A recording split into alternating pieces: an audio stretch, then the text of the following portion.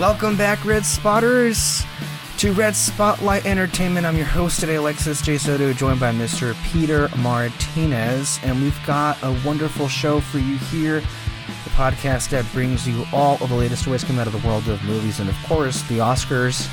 The nominations just came out, and we're going to go over what we liked, what we didn't like, right here and now, as well as reviews for two films. One of them an Academy Award nominated movie now, and the other completely ignored, but also critically acclaimed. The films we'll be discussing today is Lin Manuel-Miranda's directorial debut starring Andrew Garfield. It's the adaptation of Jonathan Larson's Tick, Tick, Boom, and then on Netflix. And we also have being brought to us by Neon, it is Pig, which is also a feature debut by, I think, Michael Sarnowski, starring Nicolas Cage, and was considered to be, at least Nicolas Cage's performance, critically, one of the best of the year 2021. So you have those reviews coming your way here on Red Spotlight number 374. Before we get into what we saw this week, let me just get this over with real quick. Saba TV, we mention them every now and then. They released today that Nightmare Alley, which debuted on HBO Max and Hulu just last week. A bit too late for my taste. It would have been helpful during the Oscar race. It would have been helpful during the voting of the nomination process. Which, can we just start off with that real quick? First, no. It got 1.2 million viewers, which isn't all that impressive. But again, I believe we're comparing that to 1.6 for Conjuring, and even 1.9 for Dune. So, again, these ratings are relative, and it was only 4 on the HBO Max side, so there's no accounting for how many views it got on Hulu. Anyway, with that, I think generally speaking, it's been a positive week for Nightmare Alley because it got some love from the Academies, and we'll get to that in a bit. But there's something that I neglected to put on this list, on my list of things to discuss today, that we should probably address at the top, and that is, for all the years that we've been covering award season and the Academy, and for all the shit that we've done in their direction, there's actually something we neglected to mention, and that is the entire time. Because, of course, you would think that if you're a member of the Academy, your one job is to vote on these things. And something caught my attention last week when the president of the Academy announced, and they were bragging that they had the highest voter turnout during the nominating process in the history of the Academy. And I thought that was such a weird thing to brag about, because you just would think that if you're a member of the Academy, you'd vote, and there wouldn't be it wouldn't be considered an accomplishment that they had a high turnout rate. But it turns out, unbeknownst to even me, for all these years of covering in and out the race every year, you're not required to vote for a damn thing if you're a member of the Academy. I feel that should be like a requirement to stay a member of the Academy. I don't know. That's just me. I shouldn't be surprised at anything these people do anymore, considering all that we know. But that honestly threw me. It's like, wait, you're telling me that at a bare minimum, they're not even being held to the standard of voting for anything? That's kind of one of the reasons for why you get what you get with them in terms of what they usually nominate. Shout out to Kirsten Dunst. The only one that seems to do their homework. The only Academy member in any memory that I can recall that, put their name on it and said, I watched all the movies. I actually do my job. Imagine if we had an Academy with people like her. Mostly people like her. Mm.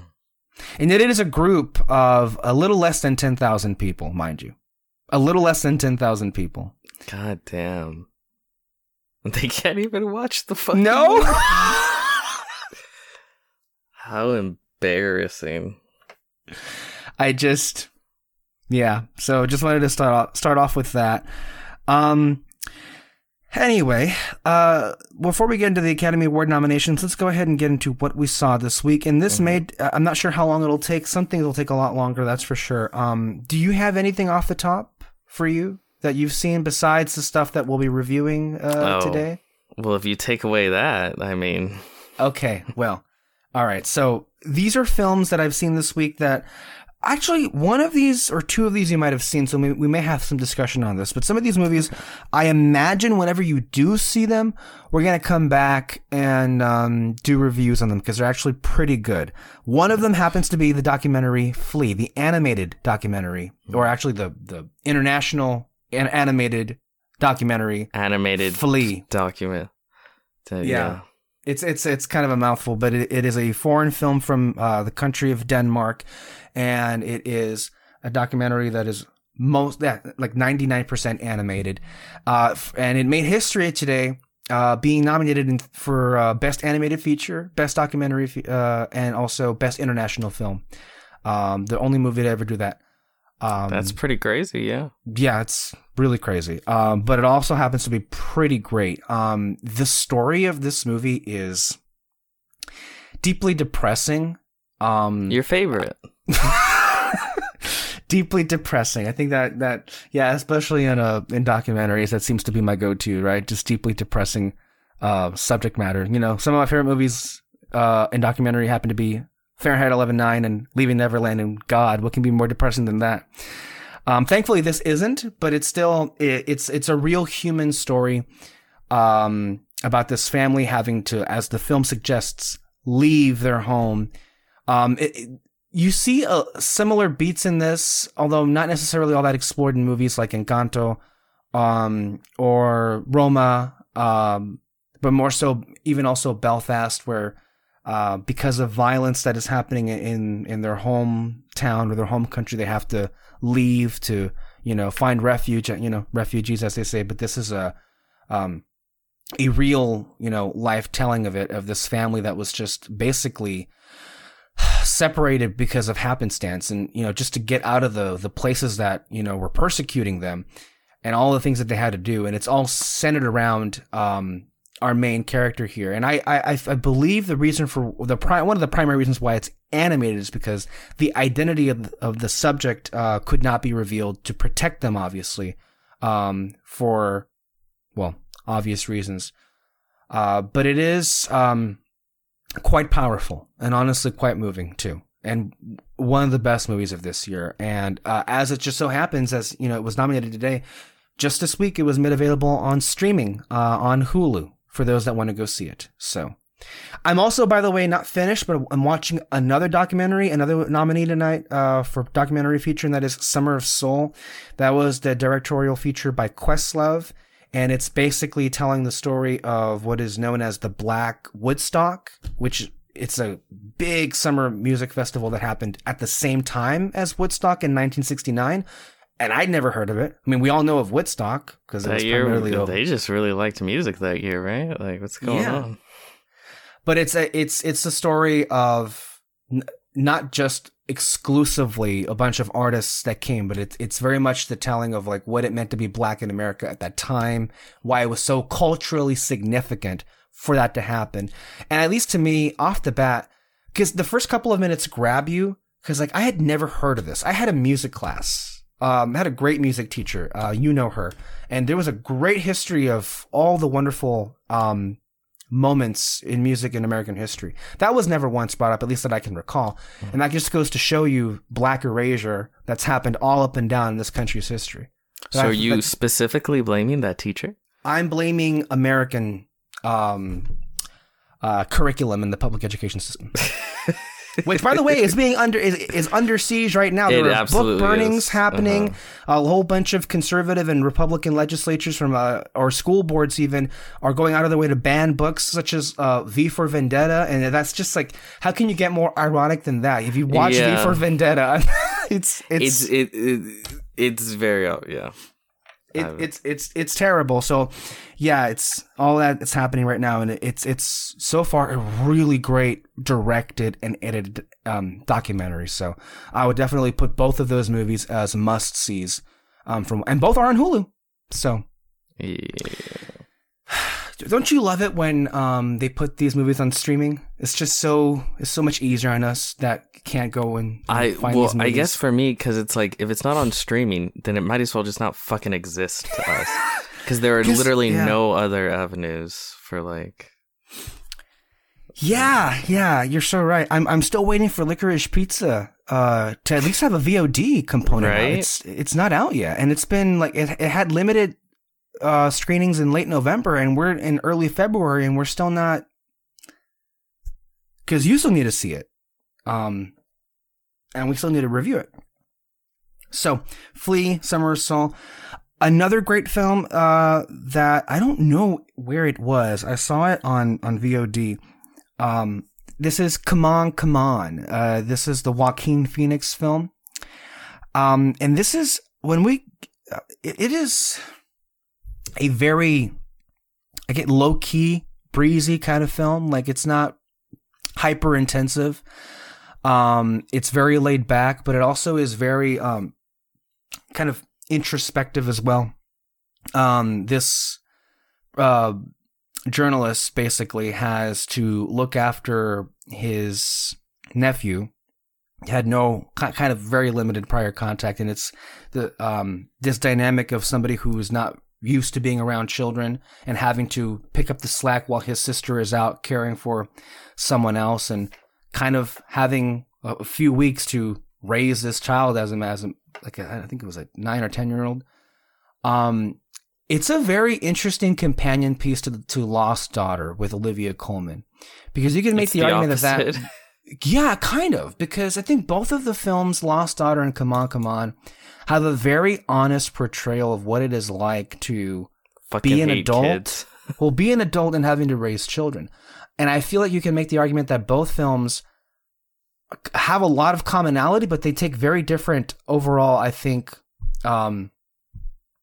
they land on different sides of the aisle, shall we say, on whether or not children should be had and everything, I feel you can say. Lost Daughter said, fuck them kids. And how many ways can you say it? Lost Daughter found all the ways to say that. Mm-hmm. And that's another movie we'll be talking about in the weeks to come. So, and Joaquin's Joaquin is a great actor all the time. Oh yeah, he's a crazy person. It's just, I cannot believe that he won the Oscar for Joker of all things. What a stupid fucking win, right? Like, but he's also he is also a very dynamic performer. Like, you wouldn't know he was quote unquote a crazy person by watching this movie. So there's that. I also saw Cyrano. Peter Dinklage and a bunch of other people, and this is also an adaptation of a musical from years back. When we first saw this trailer, I was like, what is this? I'd never heard of this movie. Peter Dinklage is great in this.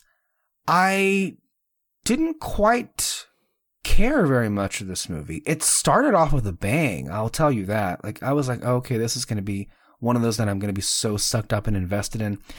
And then it kind of ended in, yeah. It's like, eh. It ended in the place you thought it would be, but it really didn't, at least from my perspective, didn't have much interesting takes to say.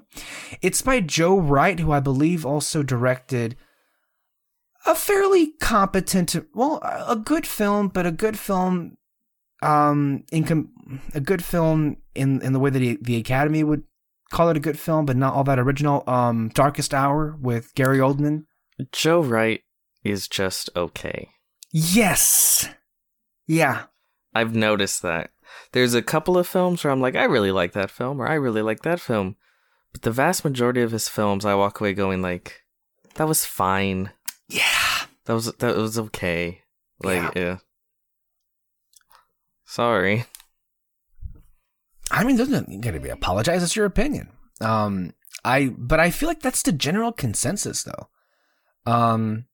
Darkest Hour didn't get much of any nominations. I mean, it won because of Gary Oldman. That year he won Best Actor for playing Winston Churchill. Yeah. It's a real person. It was a good performance. That's half the work, really, with the Academy.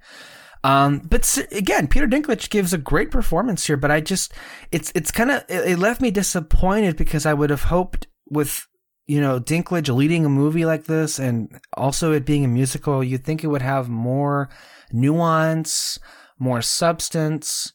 But it just kind of exists, honestly. And it was like, oh, okay, well, that was that. That's Cyrano. Then I also saw Nobody. This is starring everyone's favorite actor, Bob Odenkirk. I've seen that one. And it's, correct me if I'm wrong, but it's from the producer or the director of John Wick? I think it was the writer. Or I know the producers. I think it was the producers. The producers of John Wick, and it's very much in that same kind of genre, if you could put it in that way. This was good. This was fun. It's also against type. This is not the role you would expect Bob Odenkirk to play. And I think it's just a reminder of how good of an actor he is to be able to make you believe every part of this role. I had a good time with it. The action was pretty entertaining in spaces. What was his name? It's Doc Hudson. Who's the actor that plays him? Doc Hudson. Doc from Back to the Future. I've never heard of that film. Oh, you have never? It's right behind you. You have a display behind you of Back to the Future. Or are you talking about the actor? Christopher Lloyd. Christopher Lloyd, yes. Yeah, he was fun in this. To me, that film is a lot of fun. It is. It's worth it just to see Bob Odenkirk and Christopher Lloyd just like back to back, just shooting people. Like, yeah. That's worth the ticket alone, as they say. I think it's the best kind of mindless entertainment, and I mean that as a compliment here. Yeah. It's one of those. I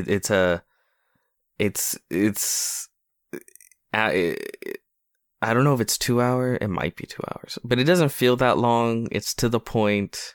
I think it's an hour and a half or an hour and 40. Yeah. It's a lot of fun. Yeah. Yeah. Definitely not one of the more bloated. There's a lot of bloated movies this year. Yeah, there is.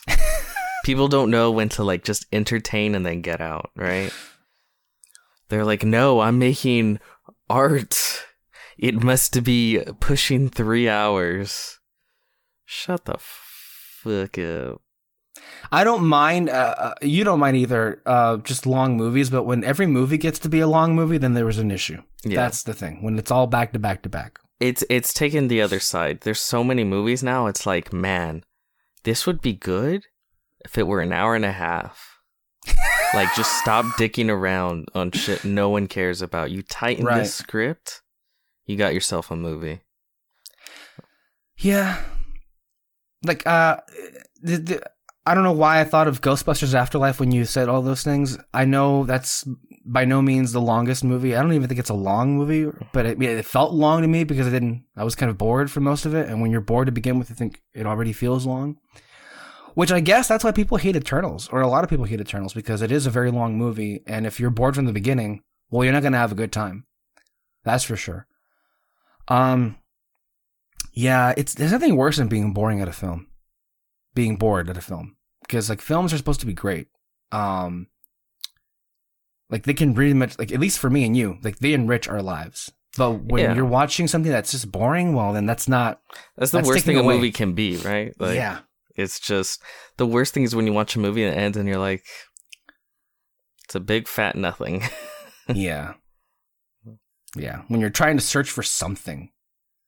Like, Jurassic World Fallen Kingdom, Ant-Man and the Wasp, those films come to my mind. It's like... More Ant-Man and the Wasp, because Jurassic World Fallen Kingdom, it does get really stupid.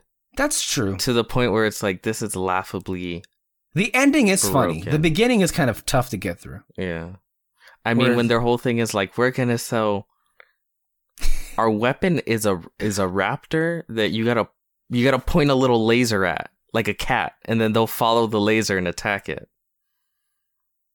Isn't that the Jurassic World, not Fallen Kingdom? Oh, yeah, Fallen Kingdom. I thought that's what we were talking about. No, we're talking about Fallen Kingdom, not Jurassic World. I thought you were talking about came from Jurassic World, not Fallen Kingdom. I was talking about Fallen Kingdom. I was talking about Fallen Kingdom. Yeah, me too. Okay, then I don't remember that movie. I don't remember that scene in that movie. Remember, that was the whole thing? They had that, like, evil raptor creature. Oh, at the end of the movie. Yeah, when they're auctioning it off. And the way that it worked was you would point a fucking laser beam at someone, and then it'll follow the laser beam and kill them. Like a cat. You know how you point yeah. And it's like, how is this more efficient than a gun? If you're close enough to me that you can point a little laser beam at me, I can shoot you. I don't know. It's a stupid fucking movie. What were we talking about? What were we talking about? Okay, then what we saw. Nobody. Good. Nobody. Good. Yeah. A lot of fun. Next one. You've also seen this. Sing 2. This movie. Okay. I didn't think you would take me seriously. You didn't see it? Well, I saw it. So I said I saw it because I saw the trailer. That was the joke. Oh, well, you know, I can't get your sarcasm off a text message unless you make it obvious, and that didn't make it obvious. You need to just know me by now. Okay. So I saw this movie. I didn't watch the first one. I have not seen an Illumination movie since Minions back in 2015. I didn't see that in theater. I saw it at home. And Minions is one of the worst movies I've ever seen in my life. It was just downright terrible in every way imaginable. Sing 2, I could tell from the trailer. I mean, we did see the movie, yes, entirely from the trailer. Yeah. But it's not hard to see why it's been so successful, aside from just it having the Illumination name on it. People really do become quite obsessed with this, like, American Idol voice competition style like story, and then just fun performances on the screen. And when you put animals with singing, but that's like, what makes it more disgusting to me, right? Like, it feels it's an algorithm, right? It like, is. People like cute animals. They love their singing competitions. Like, everything from the There's humor. a show right now called The Masked Singer, for God's sakes. God, so fucking insane. Everything just feels like it was thrown into a corporate blender of, like, what do people like? Mm-hmm. And then it shot out Sing. And Sing 2. Yeah, and Sing 2 was the only other movie that was making any kind of money besides Spider-Man the last 2 months here at the box office. And this is actually quite extraordinary. Now, it could have to do with the fact that Disney decided to put Encanto on Disney Plus only 30 days after it debuted in theaters. Sing 2 ran laps around Encanto at the box office. That I'd never thought I'd see. That is just... I mean, I knew it would be, like, big. And I have to imagine Disney putting the film on Disney Plus, which, by the way, I don't think they regret in the least because it blew up. It did blow up. Yeah. I would say Encanto, because it's on Disney Plus, became much more of a culturally significant film than Sing 2. That being said, Sing 2 was hugely successful, and it's still making money, even though the film is already available on PVOD. But that's what annoys me, because it sort of reminds me of the live action Disney remakes, right? Yeah, they come out, make fuck tons of money, and then no one cares about them, right? Because who's talking about Sing 2? Nobody. No one gives a shit about Sing 2. No. But apparently someone went to go see it. Right? Yeah, a lot of people went to go see it. It's the same with the live action remakes. Yeah. People are like, oh my God, my childhood. They go and see it, and then they never talk about it again. And that, to me, is all the evidence you need to know that those films are fucking crap. Yeah. That they have zero cultural staying power. Mm-hmm. Like, any. 2 weeks after they're released, boom, no one talks about the live action Lion King or Aladdin or any of it anymore. None of it. There ain't nothing to say. Sing 2, though, is interesting because it did not receive an Oscar nomination today, but it was getting nominated literally everywhere else in all the precursors. I saw this film, and I have to tell you, I'm a sucker for this kind of stuff. Mm-hmm. I really am. And it's so lazy. It's so, it's probably the most basic film I've seen in a very long time. It's so overly telegraphed. You can tell from the trailers. This is what it is, and that's all it is. They don't even try. But somehow I like this. All right, I'm ending this call. I'm done. We're done professionally. You're cutting ties with me. Yeah. You're gonna move over to what? Fantasy Fair podcast? This is your Joe Rogan moment, okay? Oh, fuck off. The Fantasy Fair is removing all the episodes where you were in a part of the discussion. No, listen. I didn't love this, but I did like this, and I'll tell you why I like this. Okay. The third act. The cute animals. The third act. They actually came up with some weirdly entertaining set pieces for the performances in this talent show that they come up with in Las Vegas. Mm-hmm. And the humor at times is actually pretty good. And but the characters, they're not characters. The writing is non-existent.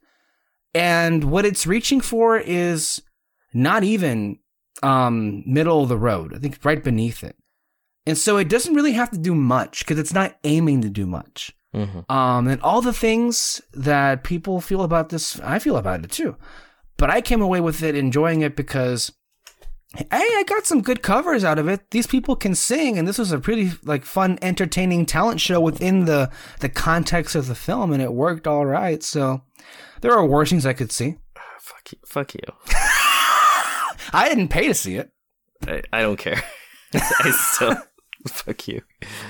We need to have you see it, and then get your review. I did see it. I saw the trailer. That's the film right there. To see the whole runtime, not just the trailer of the film. No. It probably wouldn't be anywhere near as hilarious as your reaction to Cruella. Oh my god, that film. But can you say at least with Cruella, people are talking about Cruella though. Not in at least some, because of how weird it was. But it was also the last one to come out. I don't know. I guess true. You're right. I guess. It gets by on being fake rebel. You know? Got a Golden Globe nomination. Got Oscar nominations for costume. So did Suicide Squad. I don't give a shit. That don't mean anything. It won. It fucking won. It won, yeah. It won for makeup, right? Wasn't it makeup? In the Suicide Squad got nothing. I think that's the ultimate test of which was the better film. Suicide Squad won an Oscar. The Suicide Squad couldn't get nominated for shit. We should probably think about doing a show of what the worst winners have been. At least in the years that we've been watching. But last week you had me speechless because you reminded me that Bohemian Rhapsody literally won the award. And I don't even mean for acting, but for editing. That's fucking terrible. Of all things, it's just these people don't watch the movies. They don't. Yeah. Which the reason. Yeah, we'll get into all that. But anyway. So I saw that. So as far as TV is concerned, so Hulu is a really great service. They have a lot of great classic sitcoms on there, and I just recently rewatched all of the episodes they had available for I Love Lucy on there. I am somewhat miffed, though, that and even if you have Paramount Plus, it don't make a damn difference because of the Desilu rights and everything. There are a lot of episodes that just are not available on streaming. A lot of really good episodes. So if you do want to watch I Love Lucy on Hulu, just understand it's not the complete 6 seasons. There are episodes from each of the 6 seasons, but it ain't the whole thing. And so some of my favorite episodes of the show is the whole time they're on the road in between New York and Hollywood. And that entire part of the story was just completely skipped. And there were some great episodes in between that. But also if you're on Hulu and if you liked Being the Ricardos and if you liked I Love Lucy, Amy Poehler is going to have a new documentary out next month about the dynamic between Desi Arnaz and Lucille Ball. That'll be interesting. You know what? I'm mistaken. Not Hulu. Amazon Prime is going to have that documentary out, not Hulu. Yeah. Oh, that makes sense. Because the Being with the Ricardos is on Amazon Prime. Yes. Prime Video. So, look for that out. And then I've also, I've got back to seeing Golden Girls. Classic. Finally. What has it been, a month? A year. Oh. A year.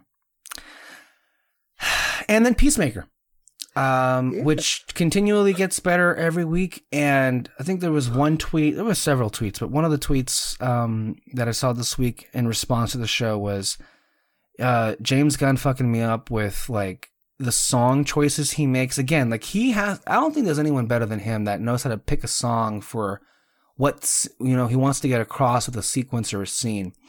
Because the song particularly, I think it's called Monster by Reckless Love, that was featured last week, where I believe it's one of the police officers that's basically invading the entire unit with her like butterflies.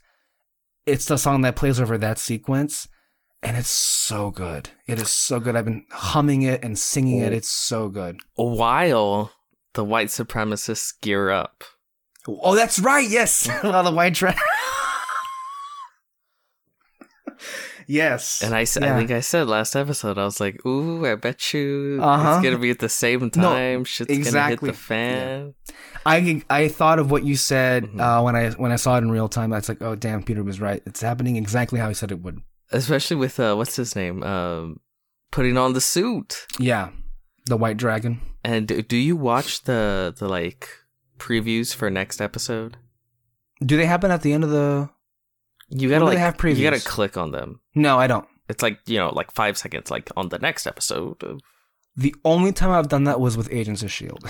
I think when it was airing, but no, I haven't seen the clips. They show him flying around in the White Dragon. And, do they? Yeah. Oh like, shit!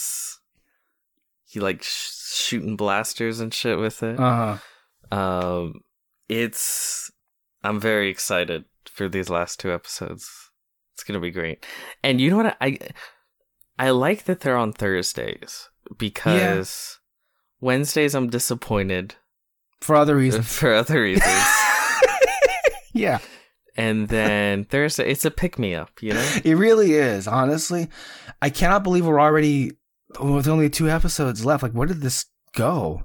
Like, I feel like we were just talking about it. Maybe because like they debuted the first 3 episodes. Yeah, the in first 1 week, 3. So yeah. That's why it feels like it's happening so fast. But no, I really do love this group. You have that, and I think it was Houston Colley that pointed this out on Twitter. Just the fact that there was this whole sequence where everything stopped and we had John Cena actually perform on the piano in a real emotional moment. Like, we're talking about the comic book genre. Like, no one else is even trying to do anything like that. We can't have everything stop just for an emotional moment or a connection. See, if it was Star Wars, it'd be like, oh my god, that's the piano from the 1989 Batman film you see in the corner of Wayne Manor. What does this mean? By the way, happy 90th birthday to John Williams. Yeah. That's crazy. You old fuck. 90 fucking years old. That's crazy. But you're so right about all of that. Some smaller details aside from it having like its own like opening intro with "Do you want to taste it?" The aspect ratio is traditional television, like the full screen of it. It's not like made to look like a movie, like a lot of the MCU shows are so hell bent on doing. Yeah. Yeah. And I like widescreen. 16:9. I like widescreen, but not all the time. I do like, I think Ryan Johnson mentioned this in his audio commentary with Knives Out years ago, that, you know, mostly everyone just does the same standard widescreen now. And so part of his inspiration to make, for the aspect ratio of Knives Out, which is closer to what you see with Peacemaker here, where it's just the full screen of it, was to just like give it, it was the easiest thing you could do to make it look different than every other movie that's playing. So I think the main reason people do it is because it's like, oh, it looks cinematic. You know what I mean? The widescreen, yeah.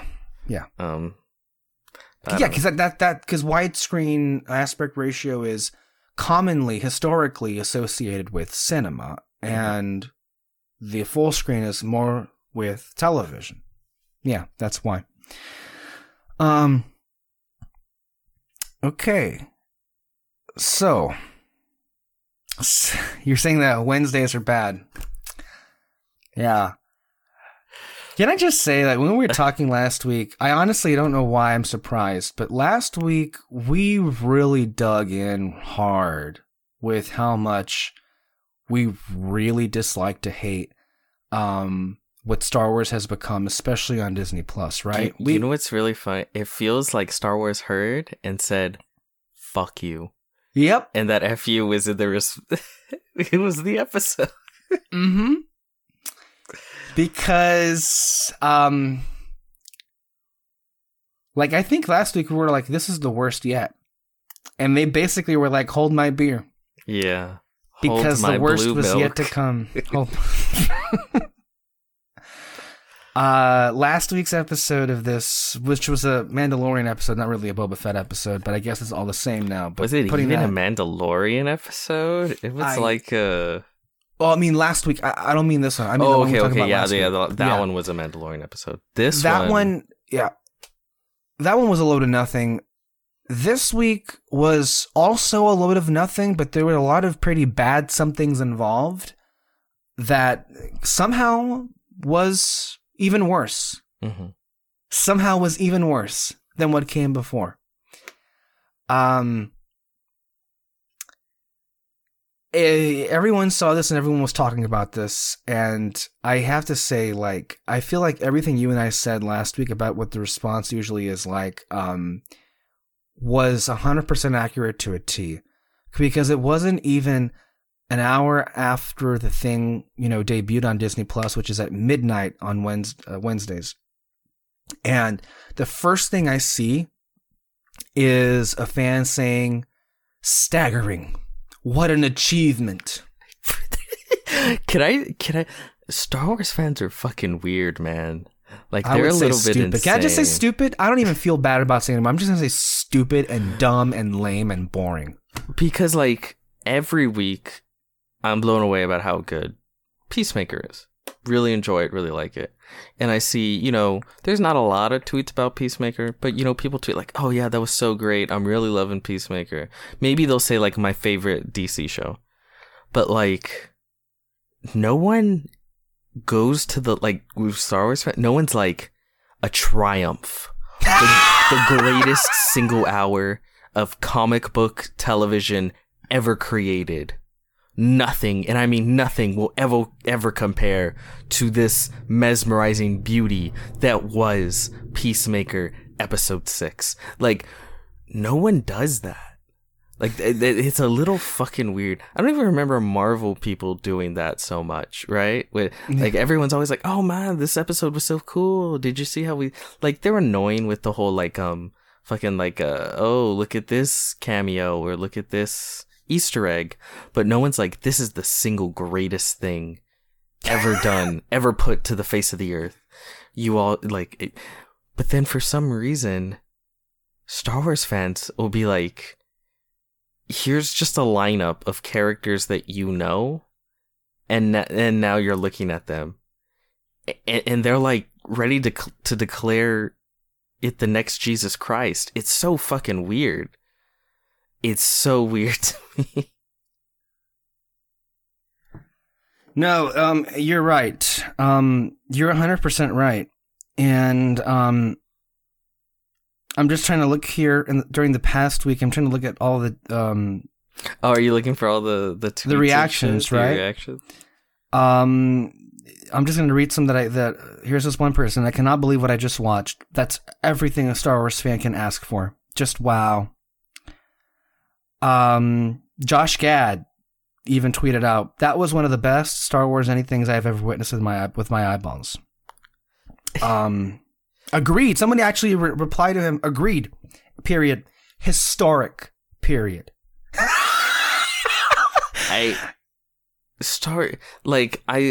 This is why people hate Star Wars fans. I'm sorry. They're so fucking weird. Matt Ramos, that was the greatest thing I've ever witnessed.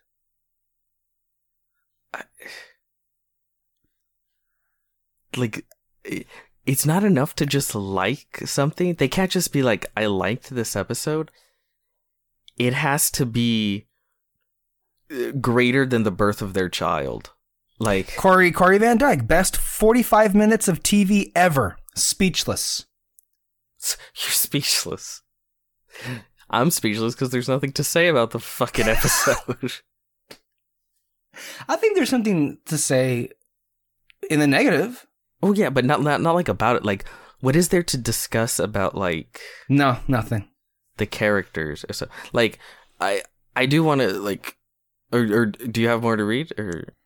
Real quick before we get to the particulars, Grace Randolph. You know, we have a hilarious relationship with that personality. Right? I love her. He hates her.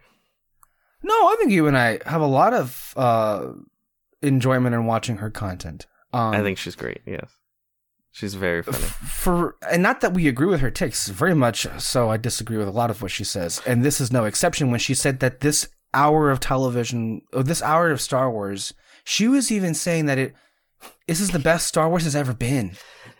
She pretty explicitly said like it's better than the original trilogy. Yes. Which what the fuck?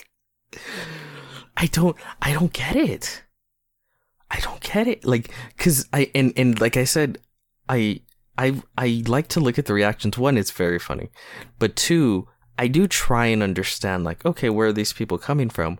But every time they give reasoning for why they liked it, it's just like Luke and Ahsoka. What are the reasonings? It's just that, because it had this character. Yeah. Because it referenced this. That's all they say. That's literally all they say. That's it.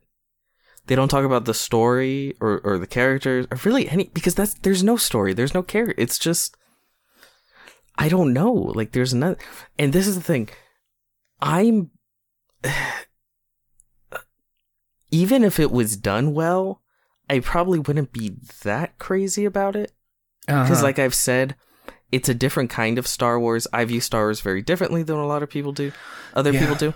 But there is ways to still, even if it's not my Star Wars, you can still win me over by just being good, right? By telling, compelling and fun stories.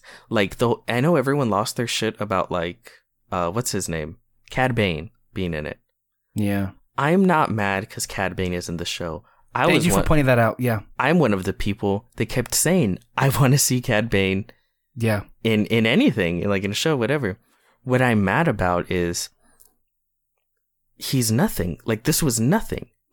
If you're going to do a Boba Fett show, he should have dropped in at the end of the first episode, maybe the second, because you want to develop his character along with Boba's character. Yeah. And the rivalry that goes, because people are going to be like, oh my god, it's going to be so awesome. The Boba Fett Cad Bane showdown's going down in this finale. Why is that awesome? If you're just watching this show, Cad Bane just showed up, and first you don't even know his fucking name. He's just a cowboy guy. Yeah. That showed up for 2 seconds at the end. If you didn't watch Clone Wars, why the fuck would you care? Yeah. Like there's nothing to it. There's nothing.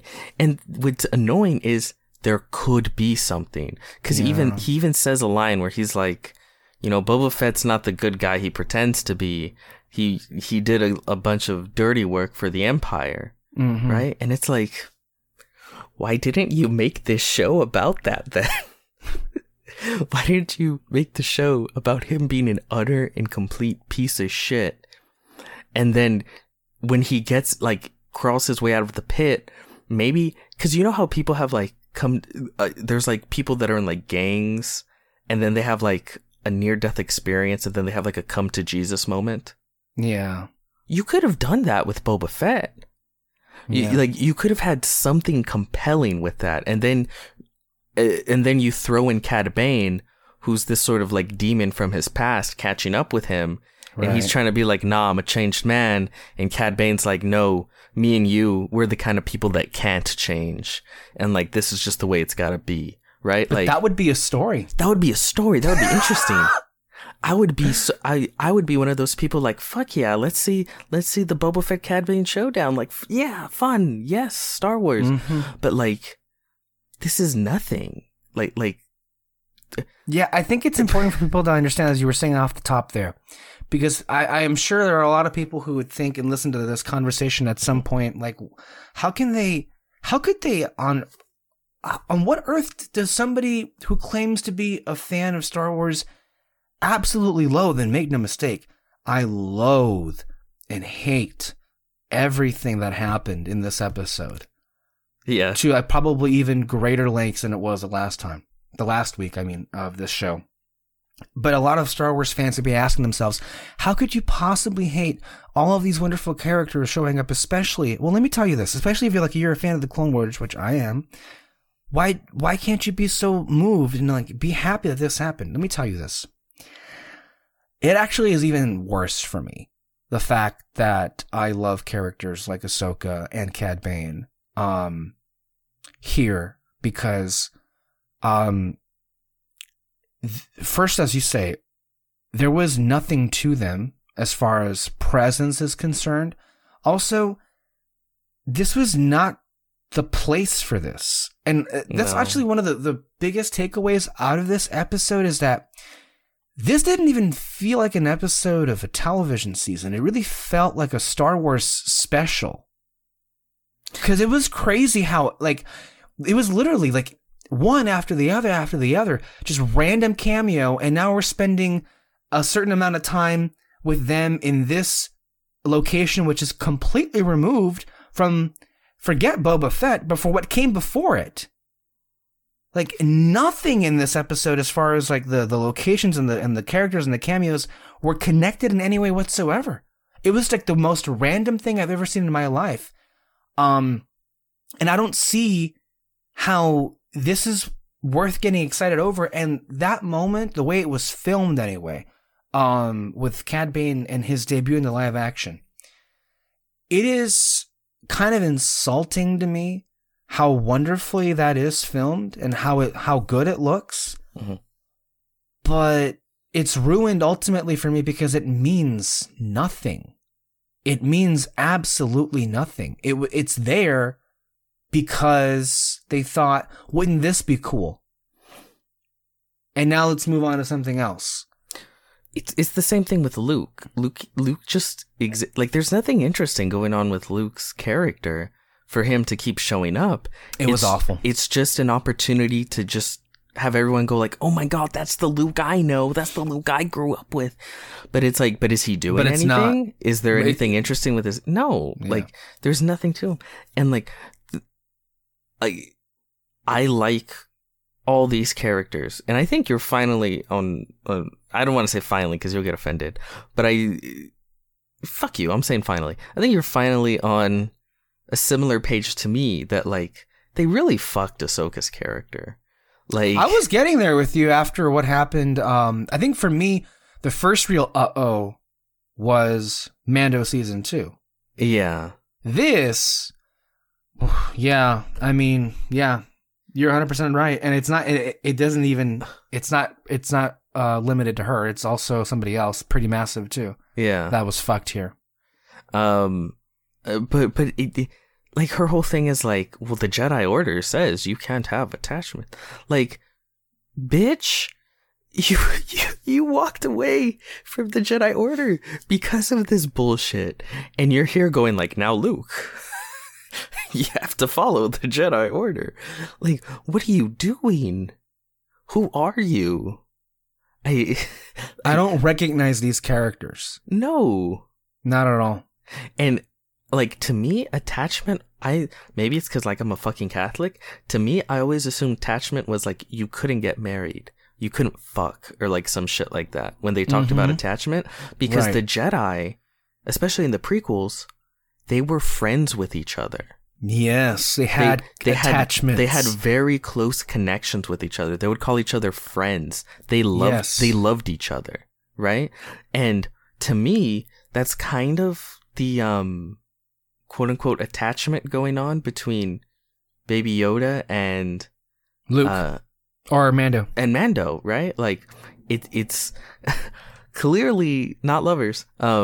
It's a friendship, right? Right. That they've sort of developed.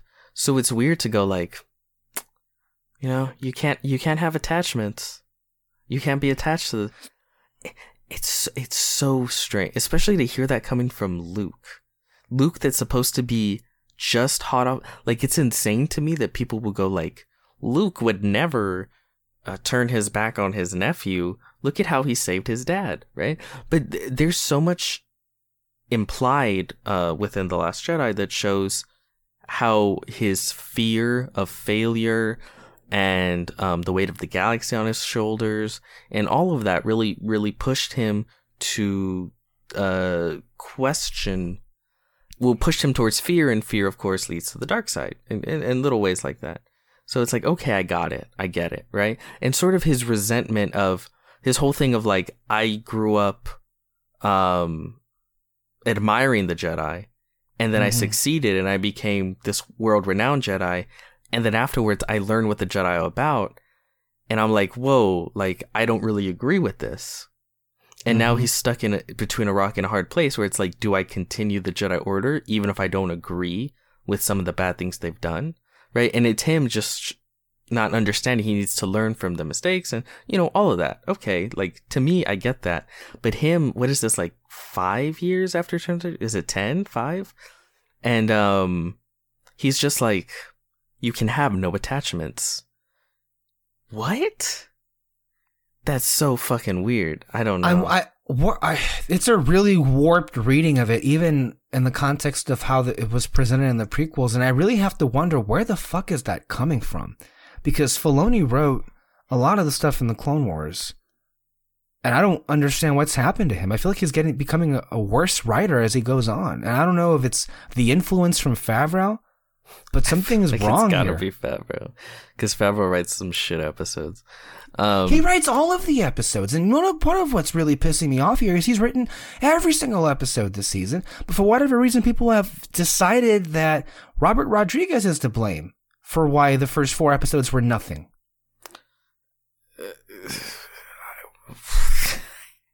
Because he's their god and savior. Him and Jon Favreau and Dave Filoni. Even though they've produced, I don't even want to say it's bad. It's just nothing. Just nothing Star Wars. It's the most hollow Star Wars. Because even the prequels, Lucas's heart, I think, shines through a lot of it. It does. Yes, it does. As hard as it may be sometimes, it does. He at least has a point of view. You know what I mean? Point of view, yeah. And vision. Yeah. Ambition.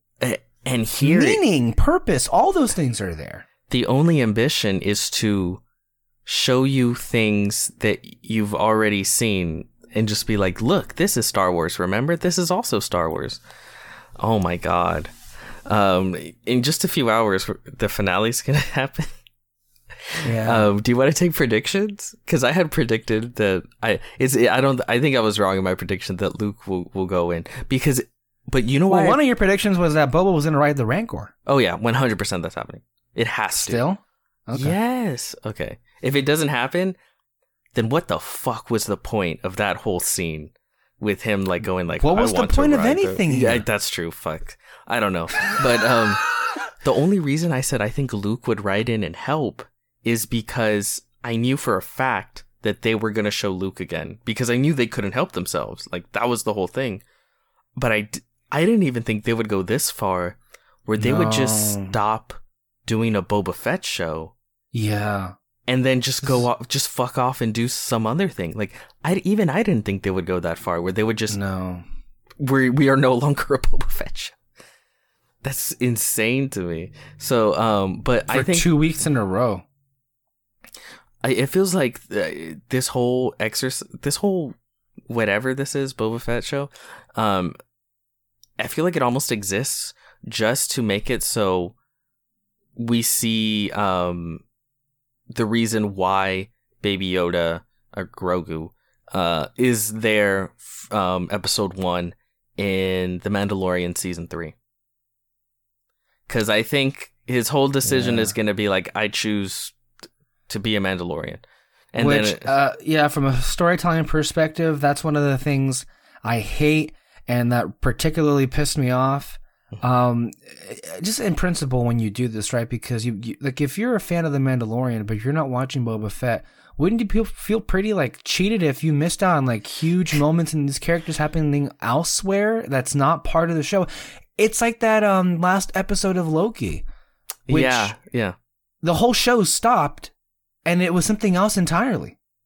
The last episode of, if you just watch The Mandalorian, the last episode of Mandalorian season 2 is him tearfully saying goodbye. Goodbye, yeah. He even took off his mask. It's a huge emotional moment. And then episode 1's can open up with like, all right, we're back. I guess that meant nothing. Because think about it. The first season is about like, I gotta get him away from the Empire. Second season is, I gotta get him to the Jedi. And then the third is like, well, never mind. He's just with me now. Like, So...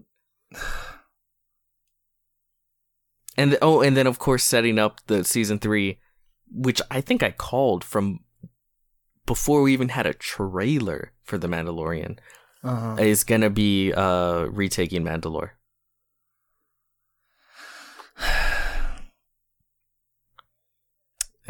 Let me read this real quick, because I mean, I'm just too I'm just sad, but I'll just read this to get up. This is from Gavia Baker Whiteclaw on Twitter, and she wrote a piece for DailyBot, a recap of this episode, which she called a painful misuse of an iconic character. This is what she said. Traditional Jedi training requires children to be separated from their families, something the movies depict in an ambivalent light. Sure, the old Jedi Order produced plenty of great heroes, but its restrictive mindset also led to Anakin's downfall. In later generations, we see Luke and Rey flourish while embracing their emotions, debunking the idea that Jedi must forgo all attachments.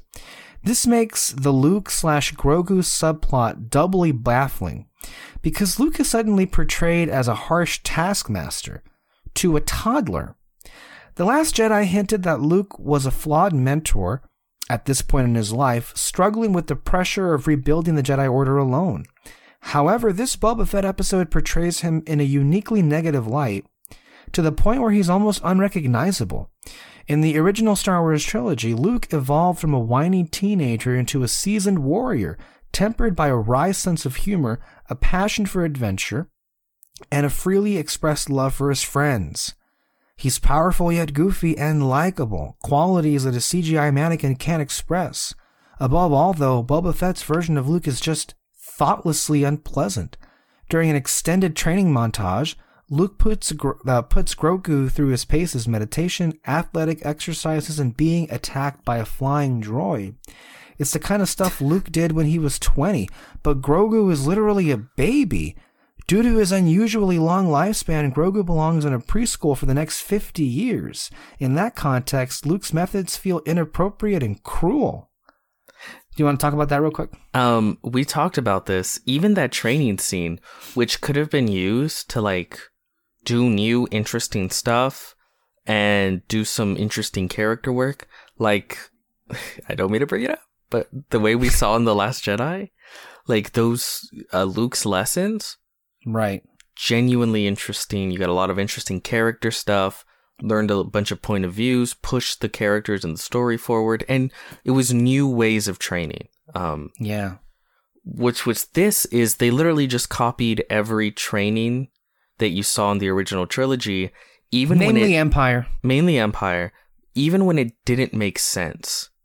Why is there physical training where, of course, Grogu isn't doing anything because he's a fucking baby, and it's just Luke running around and doing hops, and like the whole point of that in Empire is that Yoda is training him, and that's why he is doing the physical labor.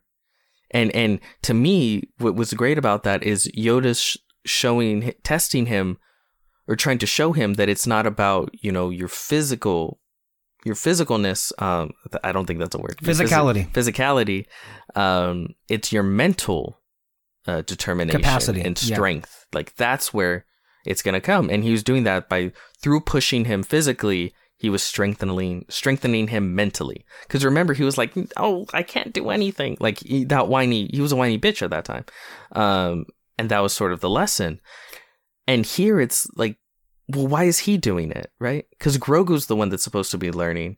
How is he learning just watching him do backflips? Because it's that thing from Empire. But remember when he did this? Remember how he had Yoda in his back? Well, now he has Grogu on his back. Remember. They even do the exact same flip. The same fucking flip. And then, it's like having the little ball shooter thing. Like, he's a baby. Like, how about he learns to talk first? Because that's another thing. Like, they want to pretend like they want to have it both ways. He's a tiny little precious baby that can't do nothing, or he's like semi-adult that has a understanding of everything that's going on. If that were true, why can't he even fucking talk? He hasn't even said a word yet. He just makes baby goo goo gaga noises, which tells me mentally he is a baby. Like, it's basically fucking child abuse. Like, it's so weird. Well, you know, that moment where, well, actually, I'll go right here. At one point, he even forces Grogu to have a flashback to the destruction of the Jedi Temple when all of Grogu's caregivers were murdered. You'd expect Luke to apologize for bringing up such a painful memory, but instead, the show treats it like a normal flashback scene, with Luke advising a student that the galaxy is a dangerous place. Yeah, like that's it. And he's the one that instigates him having that flashback. And it's insane to, again, I guess that's the kind of lines and shit you have to do when you don't actually have an actor who can actually do a performance, just like someone with a stoic face. But like the Luke in that time period would probably be apologetic. Right. And be like, you know, I'm sorry for having you relive that, you know. I heard stories, but I had no idea what it was like at that time. Or, you know, just a bonding moment. But it's really hard to bond when you have two puppets and the one that's a foam baby alien is the one that's able to emote the most. You know what I mean? Yeah. Like, how do you do anything with this? And the answer is you don't. Clearly. The thing is that, to me, it also serves no purpose. Like everything else, it serves no purpose, because what ultimately is shown here, what you are shown is what was already laid out in detail in that episode where Ahsoka made her debut in Mando Season 2. Oh, that he was on the Jedi Temple, during the Clone Wars, and they got him out while Order 66 was happening. We already knew that. This scene provides no new information. All it does is show a flashback to something we already knew happened. But look at the reaction in Star Wars fans. Like, we saw live action Order 66 again. Can you believe that? And you know what? That's why that flashback exists. Yeah. To go like, badass. We're supposed to look at this fucking baby's trauma and go, badass. Oh my god. You see how they're like pew, pew, pew, the Jedi? Oh my gosh. It's just the weirdest emotional reactions that are expected, right? Like it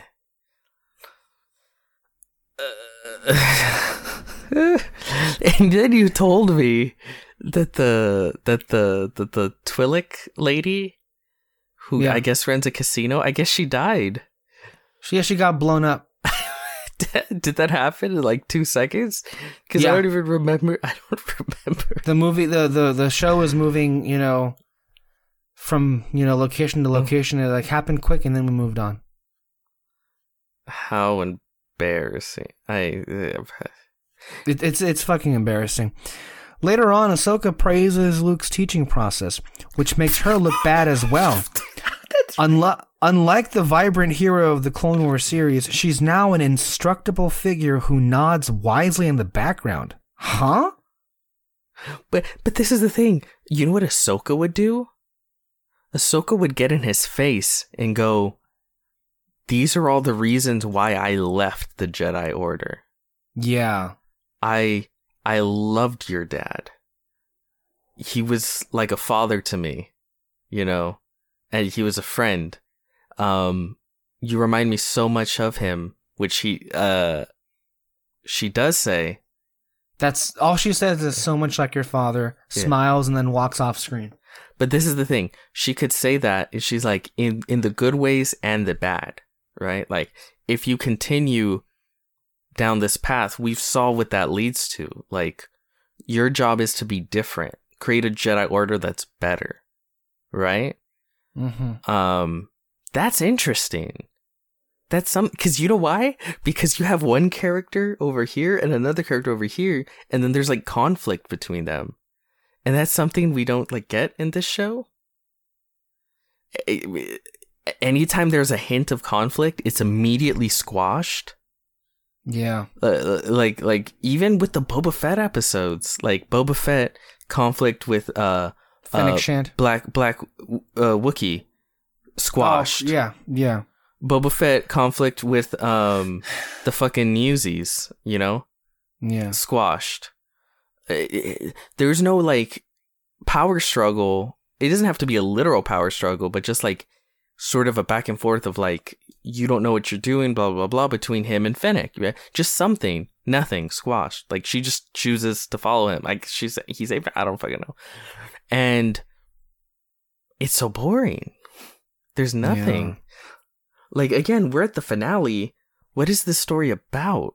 I guess he's going to take on the Pikes, but we have so little understanding of who or what the Pikes are.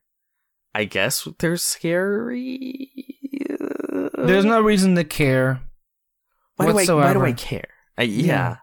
And then he even had that whole thing of like, I'm tired of being sent out on jobs where people are too stupid. They don't give a shit about people like us. That was one part of one conversation in 6 episodes of television, and everything else around it had nothing to do with that exchange and dialogue. But what doesn't help is he's stupider than everyone around. Jabba was a much better mob boss than him.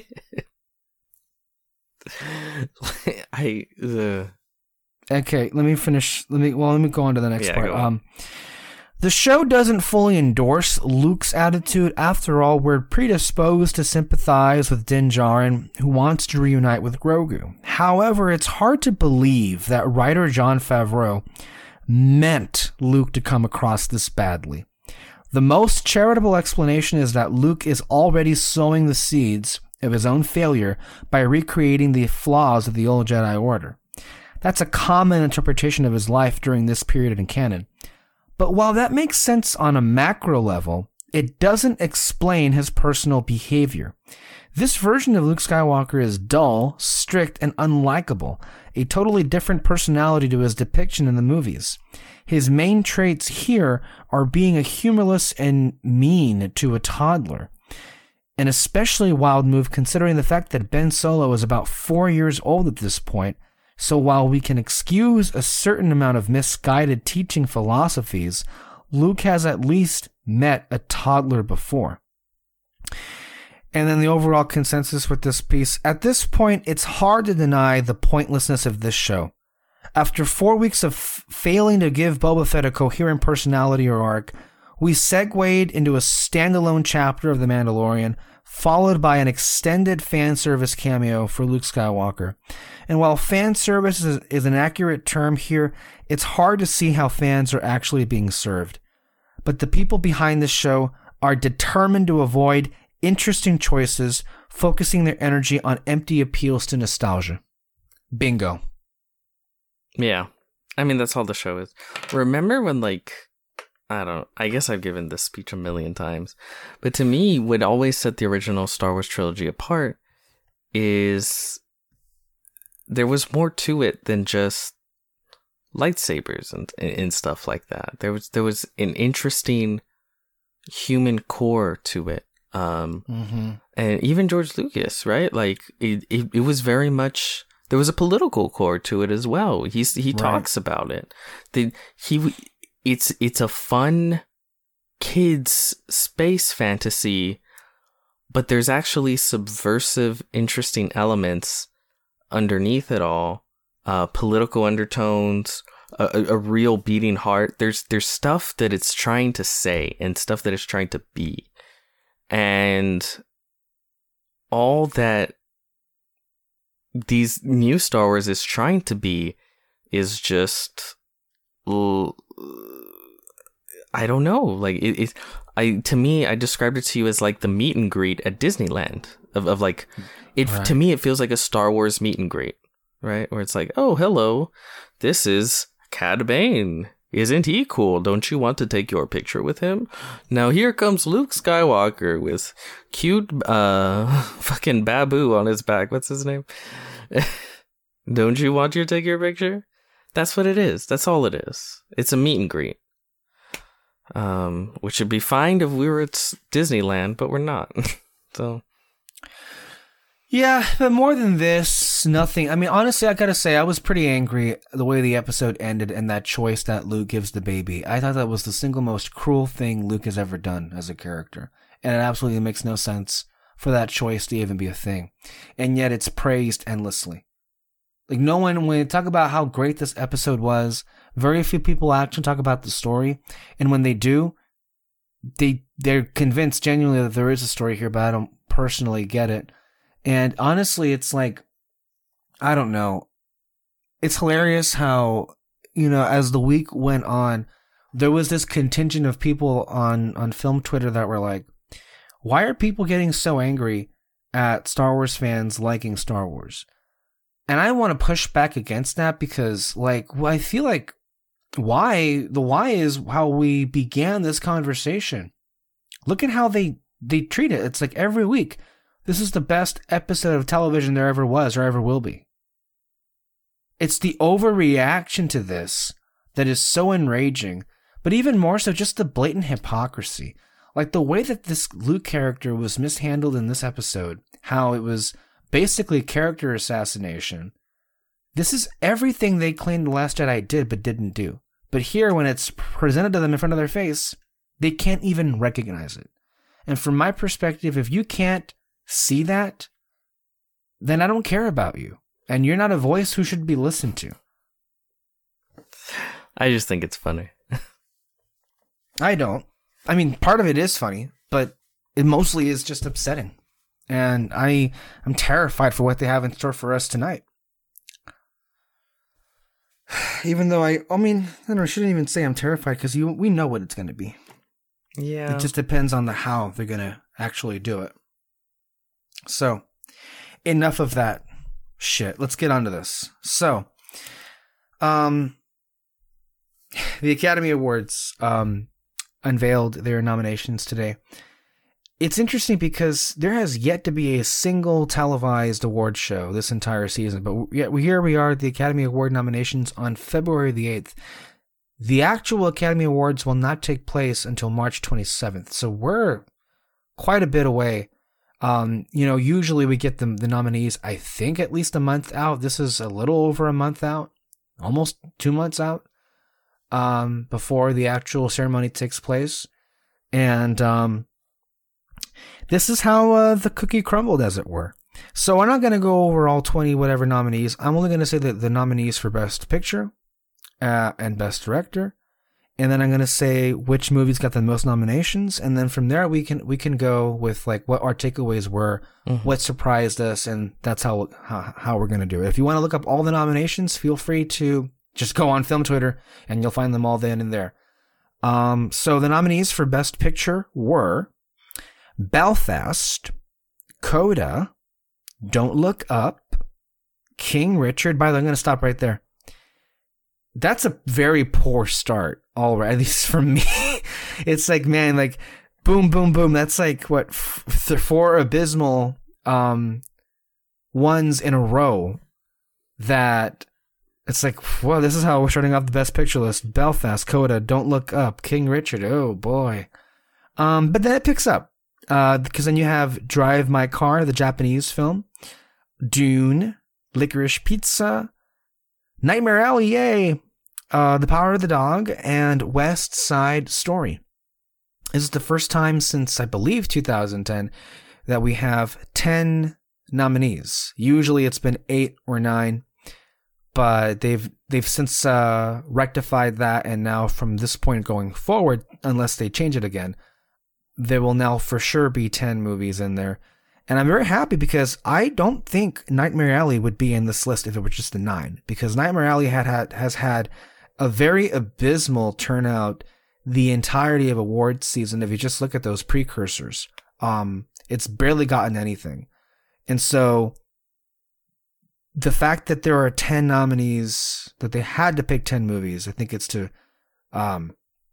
it helped Nightmare Alley the most. So ultimately, what do I think about this list of, this list of films? I think really when it comes down to it, Peter, the only time you and I have been quite pleased, and pleased is relative, but I would say maybe just kind of like, we accept every movie that's on here, and generally speaking, this is a great list of films nominated for Best Picture. I think that's without there being any major groaners, or films that have no business being here. I think the only time you and I have felt that way was last year, which was 2020's nominees, where it's like, honestly, I'm not angry at a single one of these. I feel like every film that was on that list had a right to be there. Now that could be because there were hardly any films that came out in 2020, and so there was more of a consensus about like what should be on this list. Yeah. But that being said, it was still relatively a good, crop of movies that got into all those categories, particularly with Best Picture. And so what do we have this year? Well, I think we have a return to normal with how we usually feel like, and where it's a mixed bag, kind of down the middle, because there are some genuinely great films that are in here and are deserving and we're happy to see here. At least I'm happy to see here. But then there are also the head scratchers, because there are 10 movies, especially in 2021, which I feel, and I think you feel the same way, was an exceptional year. And there are so many other movies that I feel could have taken the place, particularly of movies like Belfast and Coda and Don't Look Up and King Richard, which and honestly, frankly, even Power of the Dog, which are the kind of movies that are overly nominated here. They've overly nominated in the past and have over awarded to in the past, the same kind of film. And really, there are people, clearly, the Academy loves these movies, which is why they're here. They're feel-good movies. They're standard. You could even say they're safe for the most part. And that's kind of why as I grow older, they just become less and less interesting to me. Like, I don't think any of these movies are genuinely bad. I just think they're just very vanilla, and we've seen this exact same movie here every other year before and win every other year before. And it just reinforces certain stereotypes of like the taste that these people have. But then also it's like, it's a negative reinforcement on how a lot of people perceive or feel that movies should only aim to be feel good. And when most of your nominees are feel good, then it kind of reinforces that negative like perception of films. And like, I love feel good movies. I love movies that make me feel good. That's not an alien concept. We all can relate to that. But to say that all film should be or movies that make you feel good is very straining and very limited, and I think pretty toxic. That doesn't suggest that I think that, the opposite of feel-good films should have like priority here, because quite frankly, Power of the Dog is not a feel-good movie. No. It's seemingly gonna win Best Picture, but I don't want it to win Best Picture because I don't think it should. So I'm not saying the opposite either. So I think half the movies here are what we've seen before. And you know what? Let me backtrack on one thing I said. Don't Look Up is the one film that has no business being here. Don't Look Up is honestly a complete joke to me. You have not seen it. Have you? No. Okay. But we've explained before why we're not going to see that film. Yes, and we I feel have. like everything we've seen from how it's been received, I feel vindicates how we feel we're going to feel if we watch this movie. And we've said before, we're not watching this film out of concern for our mental health. Because this movie ultimately has nothing interesting to say. This movie has no purpose but to basically say what we already know, and that is we're fucked. And this life is fucked. And collectively as a species, there's no consensus. And I mean, we don't need to, because we've seen the last 2 years. Like, this isn't something that needed to be filmed. So the fact that it's done this well is just whatever. That's my take. I think the point of the movie is we don't have to be fucked. I think the point of Don't Look Up is that you should look up. Okay. But even then, I don't have what's the word? Faith in institutions. Yeah. Put it that way. Like, we haven't really talked about this, but Democrats have a super majority in California, right? Oh, they killed single-payer healthcare. And they killed single-payer healthcare in California. And I can't, for no apparent reason. Well, we know why. Well, we know why, but I mean, for no obvious reason that they can feed to their friends in the media and then tell the rest of us. There's been really no official explanation, but we know the real reason is because their donors don't want single-payer healthcare because it'll eliminate the insurance business and the insurance industry. And how dare they think it's a bad thing for people to make money off people dying? Yeah. By the way, I'm not sure if I mentioned this, but a few weeks back, I had a cousin that passed away from brain cancer because it didn't have his insurance couldn't clear his procedure in time for him to have possibly saved his life. And he was 20. Yeah. Yeah, that's particularly enraging and depressing. How do you have faith in any of this? With that kind of, with that reality, because that is horrifying. That's evil. Yeah. To me, that is it evil. But that's an evil that happens every day, and it's just, man, because we're California, right? Apparently the communist center of the world. Yeah, if you read some outlets, they'll tell you that. Yeah. We're the communist center of the world, and we have super majorities of Democrats at all levels of government, and we have a governor that ran on Medicare on for single all, payer, on single payer, not Medicare for all, single payer, and we can't do it.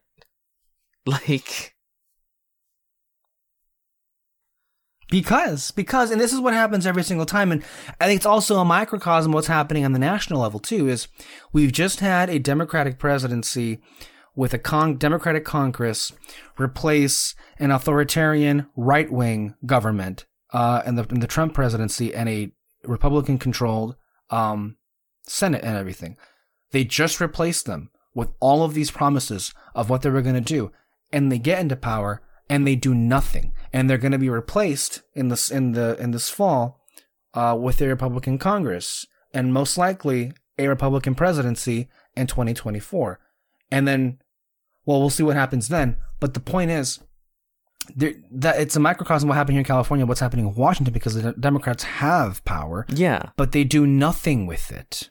They do absolutely right. Like right now, Marianne Williamson said this beautifully the other day on the air, that right now the president can cancel all student loan debt. He can basically, decriminalize marijuana, and he can make Medicare for all an actual thing because of what's happening in the pandemic. It'll be challenged in the courts, but he can make it a thing through executive orders. There's a lot of things he can do on his own, but he won't do. He just won't, right? And a lot of people will chalk that up to like, well, it's the national stage. He has a slim majorities. You have to deal with the blue dog Democrat, all of that. So it's like, okay, a communist center of the world, California, can you do anything? No. So then it's like, great. So like, so that really tells me that Washington, you're really just never going to be able to do anything then. Because if we can't do it here, how in the fuck are you people ever going to? There's no desire to. Yeah. There's absolutely no desire to actually fundamentally change anything. And that's kind of what's so depressing now. It's like it used to be that I thought at least we had a Democratic Party that fought for working people. We don't. We have a Democratic Party that refuses to fight anything. And I think ultimately it's just sad because you put all that next to what the right is doing right now. The right wing they don't rest. They don't stop. Every waking moment is to preserve their ideology and enforce it on other people's lives in every possible way they do. In the last 2 years, they've done everything from eliminate voting rights to outlaw abortion, to outlaw or to fund campaigns that spread misinformation about all kinds of anti-vax, anti-mask attitudes. And it's now even infected, even more so than before, public education by removing a huge list of books that were written by Black people and gay people. And now even books that teach about the Nazis in certain in school systems. And now there are book burnings happening at certain parts of the country, like the Nazis did. It's just hard right now to live in this, like, in 2022 in America and not be convinced that we've already fallen to what's about to, befall the rest of us, and that is the neo-Nazi movement. There were literal, not even neo-Nazis, but just there was actually a Nazi rally somewhere in Florida. That's a thing that happened. Like, It's all happening again. The biggest issue right now in Americans' minds is, and my parents talk about this every single day, it's inflation. Everything has gone up. And the president didn't cause this, but he's not talking about it every day, and he's not doing anything to resolve that, or to at least convince people that he's trying to do anything about it.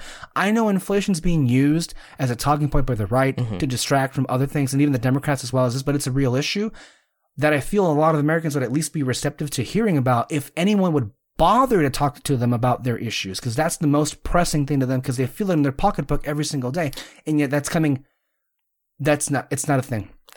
I mean, people care about how they are affected tangibly every single day of their lives. Yeah. Right? And I think the quickest way to help people tangibly is to, like we've already said, cancel student loan debt. Yeah. You know how many people would directly be affected in a positive light if you were to do something like that? And it wouldn't be everyone, right? But it would be people could hold something up and go like, he helped me, right? Like, yeah. In the most black and white terms, he helped me in a big and bad way. The single biggest accomplishment of this administration was a $1,400 check a year ago. And they said $2,000, and then when they won, they're like $2,000 total. You already got 600. This has happened too many times to be they're just liars. Jesus they're just liars, and they pretend they don't lie in the first place. And I'm not interested anymore. I'm so done with it, and I really, really do. I would be of the mind where I hope they lose, and they deserve to lose. But it just sucks that we live in a country that our only options are a corrupt, weak-ass party or a Nazi party. Yeah, it's literally that. So you don't even have the ability for like complacency, or just like you can't even tell them to go fuck themselves, because it's like, well, it's this or literal fucking Nazis, right? And seeing as I don't like Nazis very much, I guess we have to keep fighting for this, or at least these types of people. You know what also offends me about Don't Look Up? It's that I feel like this was watched by a lot of people on Netflix. I still think like a lot of people would watch that movie and feel good about themselves, because that's not the world that we live in yet. I think a lot of people legitimately still, even though how over the top the film most likely is, still wouldn't grasp that that's how bad things have gotten. Yeah. I don't think people realize how close we are to just losing democracy in this country. Like completely. No. Like just... There are many people that are going to vote in this midterm election to vote out the Democrats and vote in the Republicans. One, because the Democrats did nothing for them, and two, they did nothing for them on inflation, thinking Republicans will do something about inflation because they've been fed the narrative all their lives. They're business owners. Right. But in reality, nothing will be done about that. The rich will have more tax cuts, and all of the time the right will use in their time in power is to strip away their rights even further. Unless you're white. White and rich. And straight. Yes. A lot of caveats. Yeah. So that's why when you look at Don't Look Up, it's like, well, and I think some people have even said that it does, which is weird because this is co-written by, well, not really co-written, but David Sorota's name is on it, and then Adam McKay, who's a hard lefty. And I agree with his politics completely. Mm-hmm. But I think some criticism of the movie has said that it both sides the situation.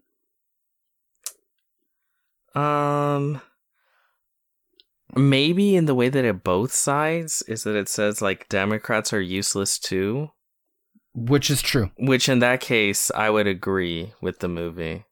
I assume that's probably what it says. Yeah. Like, they're just as useless. Well, maybe not just as useless, but they're still pretty fucking useless. Yeah, Joe Biden is a pretty weak-ass president. I don't think I've ever had a weaker president in my lifetime, that's for sure. No. And honestly, I hope he loses. I hope he's humiliated publicly. I know it'll cost us more if he loses than he wins, but I legitimately I have so much hatred thrown in his direction for what he is letting happening to the rest of us. I hope he loses the midterms. I'll say that. Well, I can hope. Nah, forget it. I'm not gonna go there. Anyway, Don't Look Up. I wouldn't include this on this list. Well, your thoughts on this list of nominees? It's not as bad as I thought it might be. Dune's on there. Nightmare Alley's on there. There's some all around. There's some good ones that I'm glad made the cut. Mm-hmm. Same goes. I don't know if you said it yet. I usually zone out when you read the nominations, but animated, I'm pretty happy. I only read the nominees for the movies. Okay. For Best Picture, I haven't gotten anywhere else. Fine. We'll get to those in a minute. No, I'm just talking about like these 10 movies in particular. I mean, obviously there's some I don't agree with, but like overall, it's not the worst list. No, it's pretty all right. It's pretty good. It's not the year where we had Green Book, Bohemian Rhapsody, and Black Panther, and a whole bunch of useless crap. Yeah. So there's some good ones in here too. Director, that one was interesting, right? Because there was a notable snub. Denis Villeneuve was snubbed out of Best Director for inexplicable reasons. There were a lot of people today that were asking themselves if there's ever been a movie that had this many nominations and then just go on to miss Best Director. Dune got 10 nominations, including Best Picture. A lot of fucking nominations. It's a lot of nominations that it did not get for directing. And I myself am trying to figure out what the thinking was there, but here are the people that did get nominated, right? So you had Paul Thomas Anderson for Licorice Pizza. He usually always gets in. He got in last time for Phantom Thread. Jane Campion for The Power of the Dog. She's right now she's winning that in a cakewalk. Kenneth Branagh for Belfast. And apparently he made history. Well, actually, they both did. Kenneth Branagh made history because he's now the first person to get nominated in like 8 different categories in the Academy. Directing, writing, acting, producing, and then I guess also editing and other stuff. Makeup. Yeah. And then also Jane Campion is the first woman to be nominated a second time in the Best Directing category. That sucks. Yeah. I mean, not for her, but like... just... that stat is depressing. Yeah. Is what you meant to say. And then we also have Ryosuke Hamaguchi, the Japanese director for Drive My Car. Every now and then they have... this particular branch does like to give a nod to the international... Like last year we had Thomas Vinterberg, who directed Another Round. And then other years we had Kawakatsuki, who directed Cold War. So they do this every now and then. And Steven Spielberg for West Side Story. Oh, that's another one West Side Story got in. Yeah, that one is a surprise because it honestly seemed kind of likely that West Side Story was going to severely underperform. If only because I like because I like it. And oftentimes, if I love something, it's bashed. Doomed. It's doomed. Yeah, it's doomed. Steven Spielberg is now, I think, the only person to be nominated for this category in 6 different decades, or in 6 consecutive decades. Yeah, it's pretty crazy. Yeah, he is, and king. I think he is now also.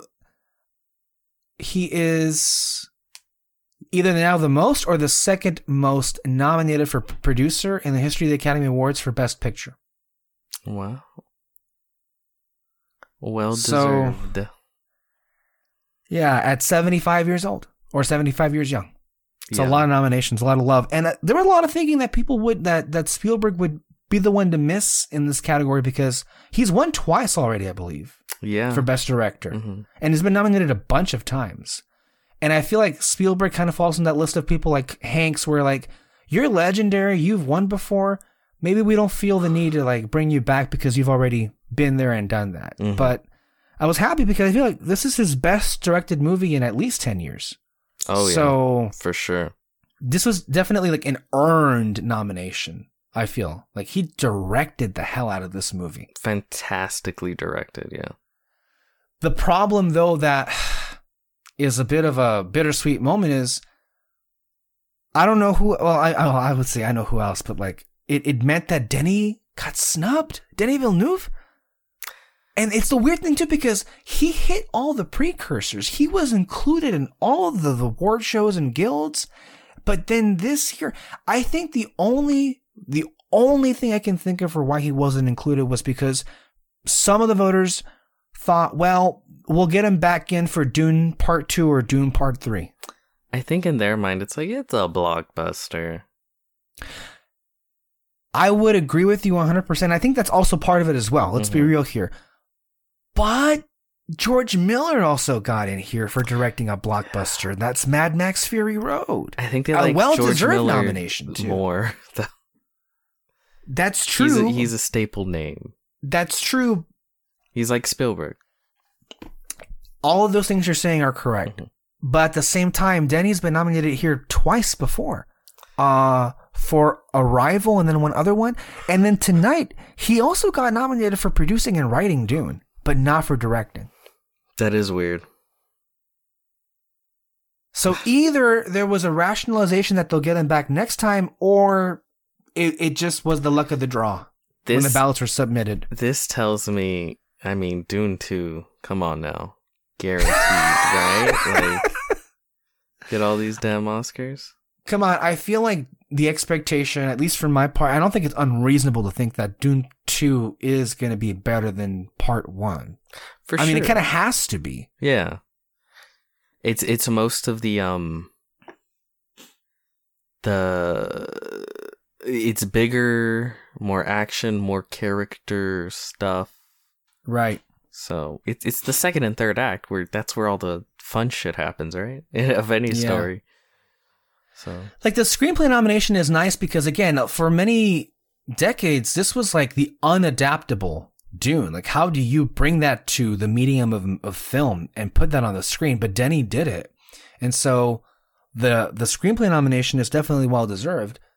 Directing, it would be, but it's not here. And I'm looking at the other nominees. I think Campion is well deserved. She was great. Yeah, well absolutely. But I'm looking at Adam McKay. I'm sorry. Wait, no, he's not in there. Sorry, I was wrong category. I'm looking at Paul Thomas Anderson. I think deserves to be in here because I think Licorice Pizza was a great movie, and I can't wait for you to see it because it is just the most joyous experience I've had all year. So I'm happy he's in here, but I'm looking at everything else, and I haven't seen Hamaguchi's film yet because it's not available on PVOD, Drive My Car, but I can't wait to see it. It's actually surprising that this got nominated because there was a video I shared with you recently that a lot of voters didn't feel they couldn't get past the 3-hour runtime to even begin watching it. So that was surprised that it's even in here. They probably just heard it's good. Okay. There it is. Yeah. I'm not watching it, but I'll vote for it. Yeah. You're right. It's Kenneth Branagh who I would take out in a heartbeat. Like, because here. But it's Kenneth. It's Kenneth Branagh. He's great. This is the best directed movie he's made in 10 years. But it still is not in a list of best directed movies this year. And I feel like, well, it's black and white though. Belfast, overly, I would say loved, but not surprisingly, it is the Academy. Yeah, I would take out Branagh for Denny, but at the same time, you know whose name should be here? It's Guillermo del Toro. That's true. And he's not. So it was a highly competitive year. And Nightmare Alley getting in for Best Picture was a legit surprise. I was honestly convinced it would get nothing as far as nominations were concerned, but it got 4, I think, which was very surprising. So yeah, that's where it is. As far as like picture and director, look, let's be real here. Power of the Dog got 12 nominations. Fucking 12 nominations. It got in everywhere. It got in sound, which wasn't expected. It got its 4 main leads in all the different categories. Well, actually, it got 2 actors for Best Supporting Actor with Cody Smith-McPhee and Jesse Plemons. It got Kirsten Dunst for Best Supporting Actress, and it got in Benedict Cumberbatch for Best Lead Actor. It's the only movie that got nominations in picture, directing, writing, editing, and acting. I don't see how it loses Best Picture. I just don't. I feel like this is over. Probably. And if it isn't, it'll the only other Belfast. thing that Belfast. And either way, I don't care. Yeah, it's a boring race. It's very boring because I don't care for either of the films really in the long run of it. And I just, okay, well, great. I mean, not great, but whatever. Dune did get 10 nominations. It got for Best Picture, Best Adapted Screenplay, Visual Effects, which it will win, Costume Design, Original Score, Film Editing, Makeup and Hairstyling, Cinematography, and Production Design. All very well deserved.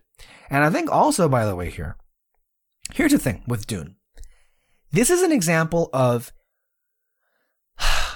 I'm trying to, like, why is Dune here? Other than, I know that it's great. It's one of my favorite movies and it deserves to be here. But it's a blockbuster. And so, this is an example of like Mad Max, where every now and then a blockbuster, like Mad Max or The Lord of the Rings, Return of the King, that it just gets in here for the craft work. And I have to think like, okay, but what's the reasoning? Ultimately they're here because the Academy as a whole, they feel like, okay, they got the memo. This one will allow. We've been told that this is allowed and this is respected, so we'll go ahead and allow this to be in our ceremony, right? But I feel like really Denny's name is on this, and a lot of people genuinely love this film that are cinephiles, and I think that's why it's here, and I think it deserves to be in here. But I also think like, well, this kind of is proof that you could nominate more movies like this if you wanted to. You just don't. Right? So, wait. But that isn't to say though the end like the other blockbuster films. What you're trying to say is, why wasn't Spider-Man No Way Home?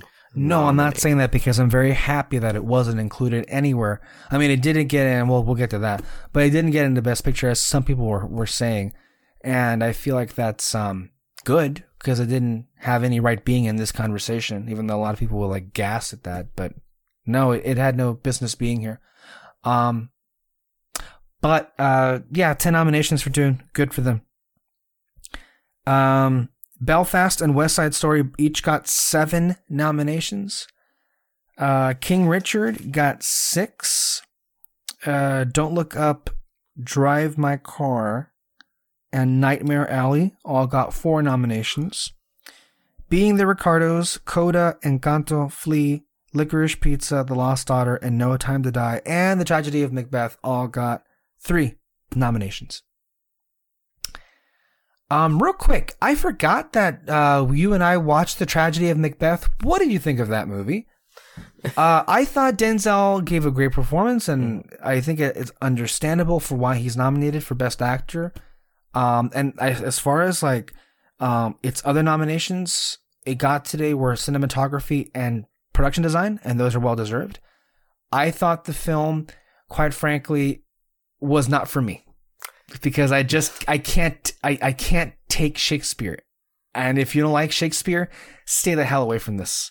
I think it's a great film it's wonderfully made from a crafts perspective and acting perspective, but I can't get past the Shakespeare dialogue. I just couldn't get into it. It's a beautiful film. Gorgeous. Yeah. Unbelievably well made. But you're right. If you're not into Shakespeare, don't bother. Yeah. Sorry. I enjoyed it for sure. I did enjoy it. And even if it felt like a foreign language, Shakespeare tales are simple enough that you can basically make out what's going on for the most part. Yeah. My issue is you have to use context clues to figure it out because the dialogue will just leave you stranded like if you were on an island. Yeah. Yeah. And I remember this in English class too. Look at the way I speak. Of course I don't know fucking Shakespeare.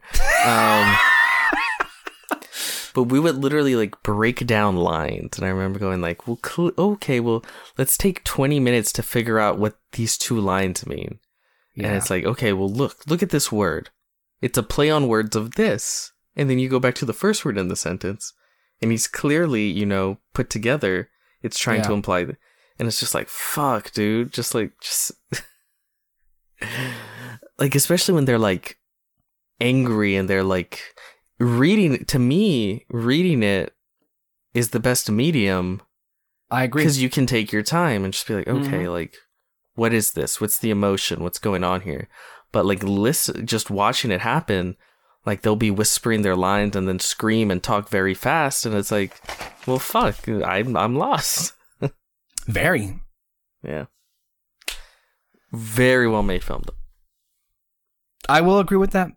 Absolutely, but there's just a barrier that I can't get past.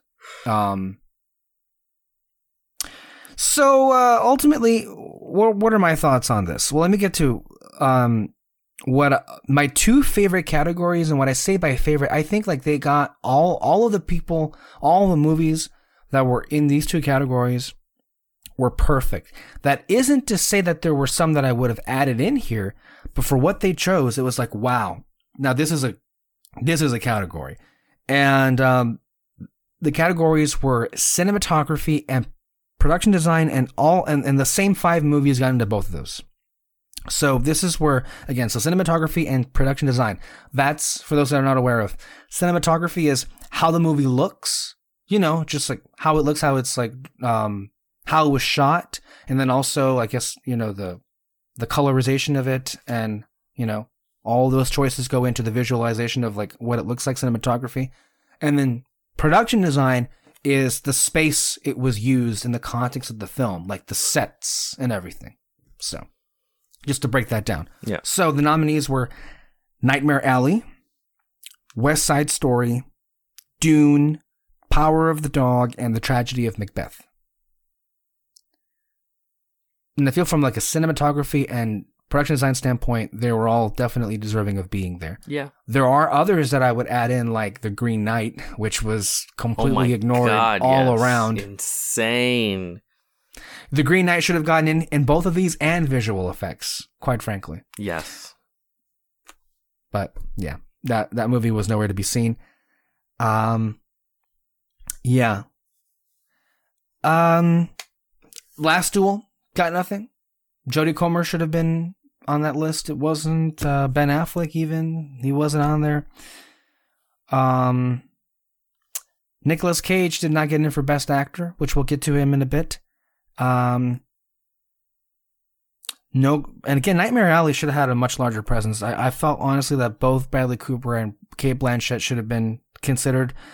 I would have liked to have seen Zegler or Mike Feist from West Side Story in here. Both of them were not here. Maybe one of the most egregious snubs is the song Edgar's Prayer from Barb and Star not getting into original song.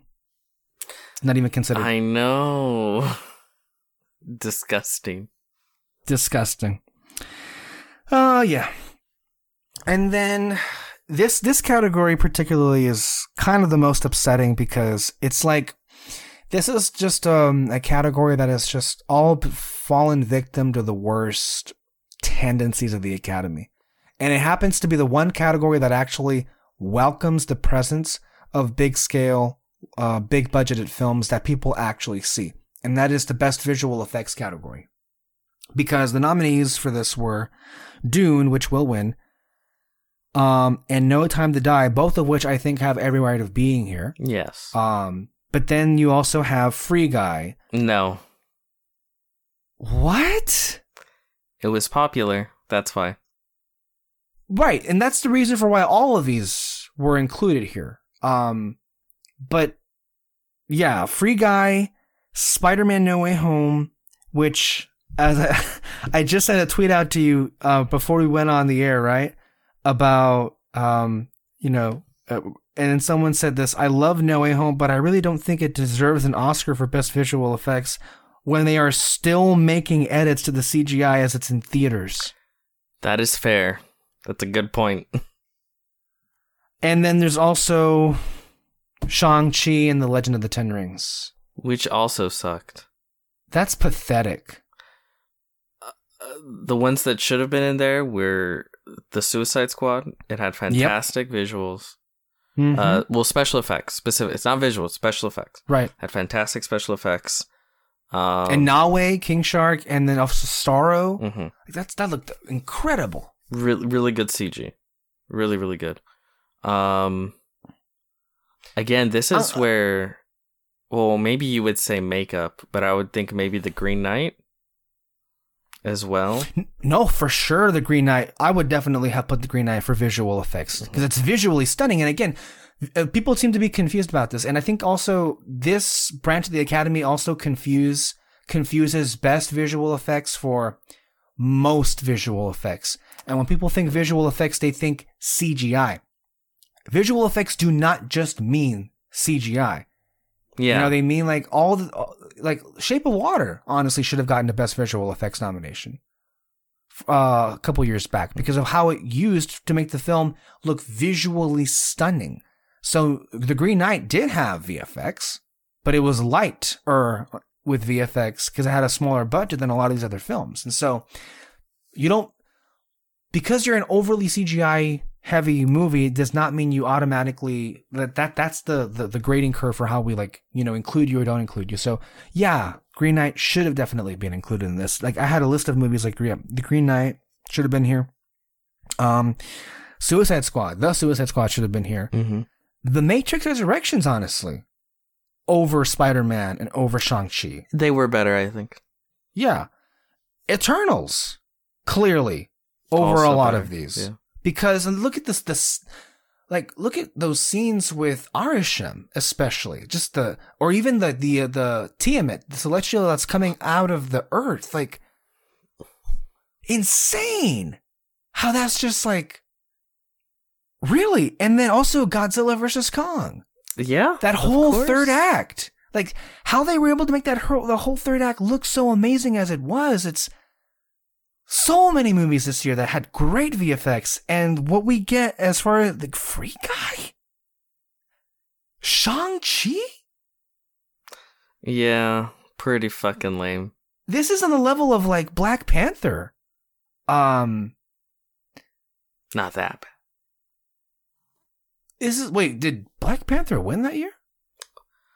No, I think they got No, it was somebody else. It wasn't Black Panther, but it was nominated. Yeah, but I think they got costume. That's all I remember. Yeah, and they got score too, mm-hmm. and other stuff. This is just so depressing to me because there were better films, quality, but also as far as the VFX are concerned, that honestly it should have been here and everything.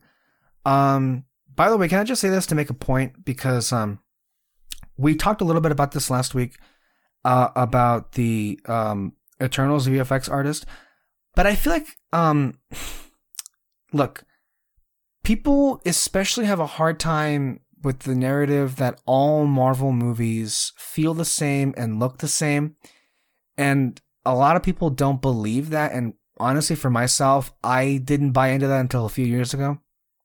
But I now have a completely flipped the other direction. And I feel like that point has now been definitively proven without a doubt because the VFX supervisor for Eternals, who has done several and many of the movies for the MCU, basically just admitted, right now, look at this quote about Eternals. It was a new approach to filmmaking from my experience with a number of MCU films that I've done, which is location-based. This is the new stuff, which is location-based and using natural light, shooting at the end of the day with wide-angle lenses, long takes, particular rigs. So just a whole lot of new stuff, a whole lot of the stuff that we, the tools and tricks that we've assembled over the years to do our work, to make our work sort of fit in. We had to throw all that stuff out and just come up with a whole new visual language to match what Chloe was bringing. Basically saying, yeah, we basically do the exact same, as he says, tools and tricks with every single film. Except this one time where the director actually asked us to do something new and different. And it's hilarious at that one time. And it's... Two Marvel movies, I think for the first time, were nominated for Best Visual Effects. Well, not for the first time, but two Marvel movies got in for visual effects, and it wasn't this one. Yeah. Also, animated feature. Encanto did very well, and it's definitely winning that because everyone's watching that movie. Everyone is just a sensation. But it also wasn't the only one, and I wanted to ask you this because you weren't on that show, that particular episode. What was your reaction to Luca? Nielsen found that it was the most streamed film of 2021.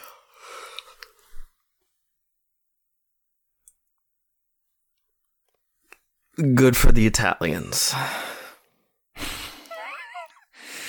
Okay. All right.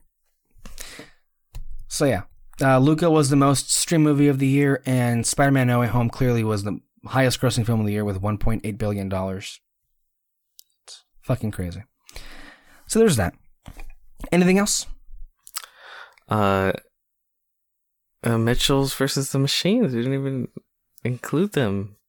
You know what? I'm happy they didn't get snubbed. Yeah. And in all honesty, that should win. But it's not going to. It's not going to. Oh.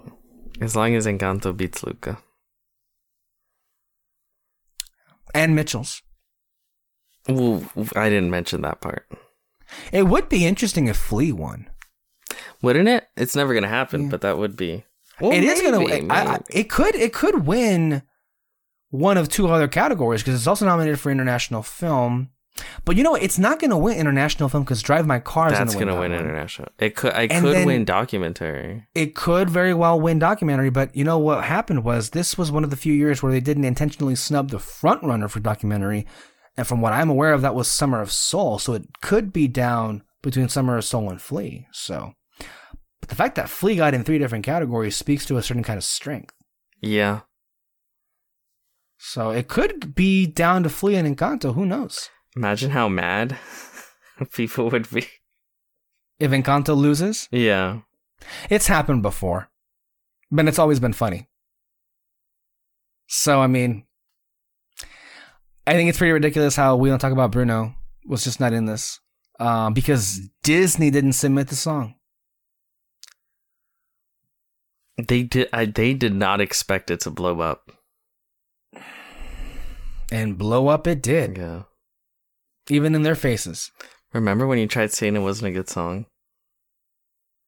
When you tried saying it? Yeah, I remember that. When you did, and I defended it right here. You weren't defending shit. Yes, the only person that defended anything was Alexis Moreno. I was we were in this exact same position. You were calling the music mid, and I was saying like, fucking. I hate that expression mid. Right? Fuck those it's people. so funny. I hate that. I hate. Don't that worry. saying, Anytime I use it, it's because it's ironically. And if you don't, and you won't be able to tell if I'm lying or not. I said, as I do with all musicals, if I come out initially like underwhelmed with the music, I said this to you that same night, just give it a couple of weeks and I'll change my tune. Because that always happens. And there are also musicals where I feel like I love the music much more than I do the actual film. Like In the Heights and Mary Poppins Returns. I'm a sucker for music. And like those are examples of like movies where like have issues and I like, but I love the music much more than I like the movie. With Encanto, that's not in this category. And I feel like it's been happening.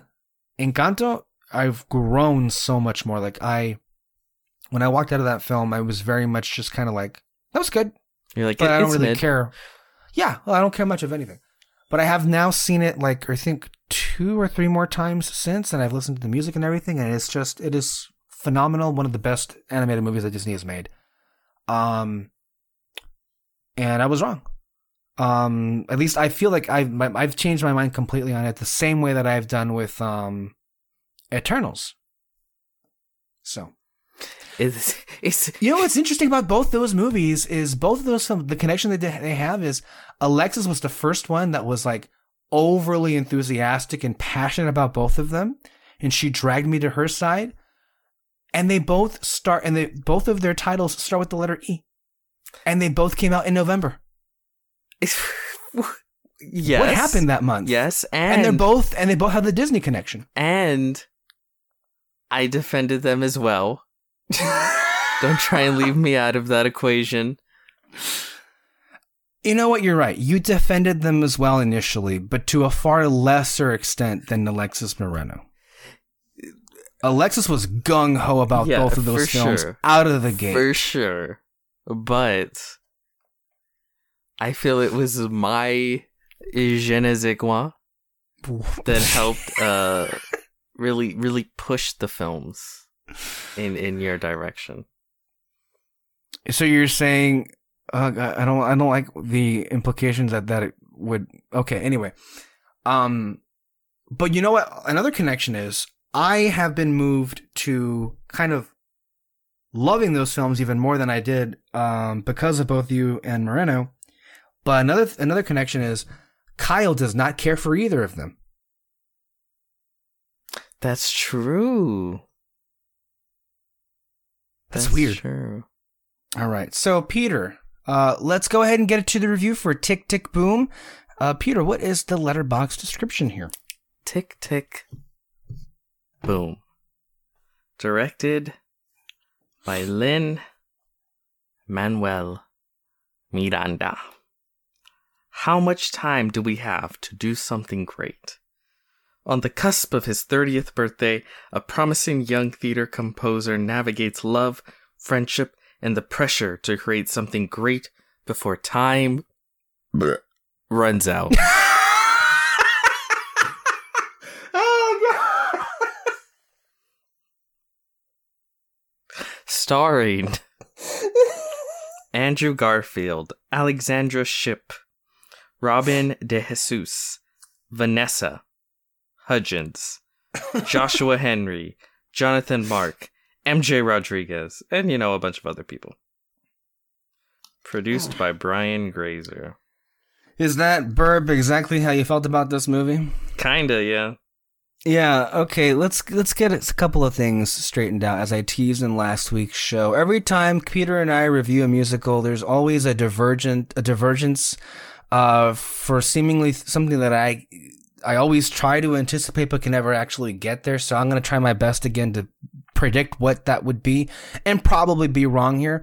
But it has been, I guess if you want to count Encanto, that is a musical film, but it's primarily in the animation field. So Encanto is also a rare thing because you and I hardly agree. Not hardly, but it is rare when we completely agree on a musical and then also on animated film. We have very polarizing thoughts on any number of those kind of movies. And so this is the kind of genre where we barely ever see eye to eye on. I mean, as far as passion is concerned, I think with West Side Story, we both agreed it was great, but clearly I loved it and clearly the subject matter kept you at an arm's length, if not more so. Check out our review of West Side Story from a month back. But here's what we're going to do. I'm going to say all the stuff that I liked about this first, and I'm going to ask you to be patient because usually I'm going to forget what other things I wanted to say if you go off on a tangent, which you will. So let me see if I can remember. So I saw this late November. It's been months now. Shit. God. This is not a perfect film. I wouldn't say it is outstanding to the point where it's in my top 10 of the year, but I think it's definitely solidly in my top 20 so far. I definitely responded to this film for a reason that I think you didn't respond to it. We're very different people in terms of how we view time, in terms of how we view age, especially if we consider it to be an existential crisis of sorts. And so I'm going to assume that's a dividing line between you and I. And that's very much the central theme of this movie, basically, or one of the central themes of this film. And a lot of the songs and the subject matter are definitely devoted to fleshing that out and the existential crisis that Jonathan Larson, a real individual that Andrew Garfield is portraying, was going through in this period of his life, especially with him, about to turn 30 years old. And our age group is going to get ready to pass that milestone in a couple of years from now. And so I can definitely speak age group. From our age group. Kyle and I very much responded to the material in this film because that's an age that is slowly, or I should say quickly, creeping up on us. You're not that kind of person. I mean, you're the same age as we are, but you don't you don't relate to this kind of stuff. So I had already assumed going in that this wasn't going to work with you, and it may even annoy you, but we'll see how you feel about that. But with me, I ate it up, basically. This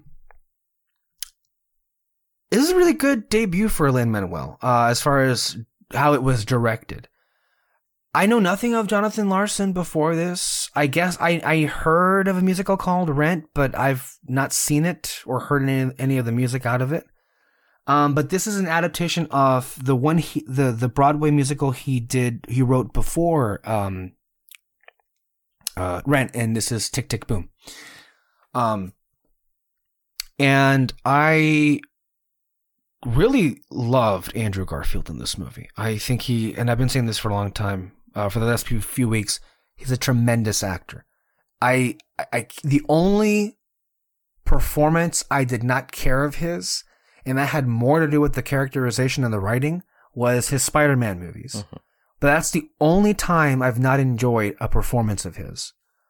I love how no one brought up how in No Way Home, that was basically a different iteration of the character than he was in those movies. Besides us. It really was. It really was. Yeah. That was really weird. But I loved him in, I was shattered by his performance in Silence. And he was beautiful in Hacksaw Ridge and amazing in The Social Network. He even did, in the late 2000s, I think, he also was a guest appearance on Doctor Who in season 3, which would have been in 2008, I think. Really? Yeah. He is Brit, so of course he would be on Doctor Who. He's allowed to be. He's an institution. I mean, Doctor Who is an institution, so he would be on there. No, I love Andrew Garfield, and I also just love the love that he's getting, and I would be so unbelievably thrilled if by some unforeseen miracle he ends up getting an Oscar for this performance, because I think he gave it his all. Like, you just feel the passion, the acting, and oh God, I didn't even know he could sing. And he's terrific too. And that counts in my book when you actually sing. Unlike Rami Malek that just lip synced to Freddie Mercury. Honestly, half that Oscar really was because Freddie Mercury was a great singer that Rami Malek won. Robin De Jesus, who plays his friend here, is also pretty great. At one point, he was being looked at for a nomination for Best Supporting Actor, but that had since died down. And also, surprisingly, who I have not seen in ages, Vanessa Hudgens was in this. And I had forgotten what an amazing singer she is. She's got a great vocal ability on her.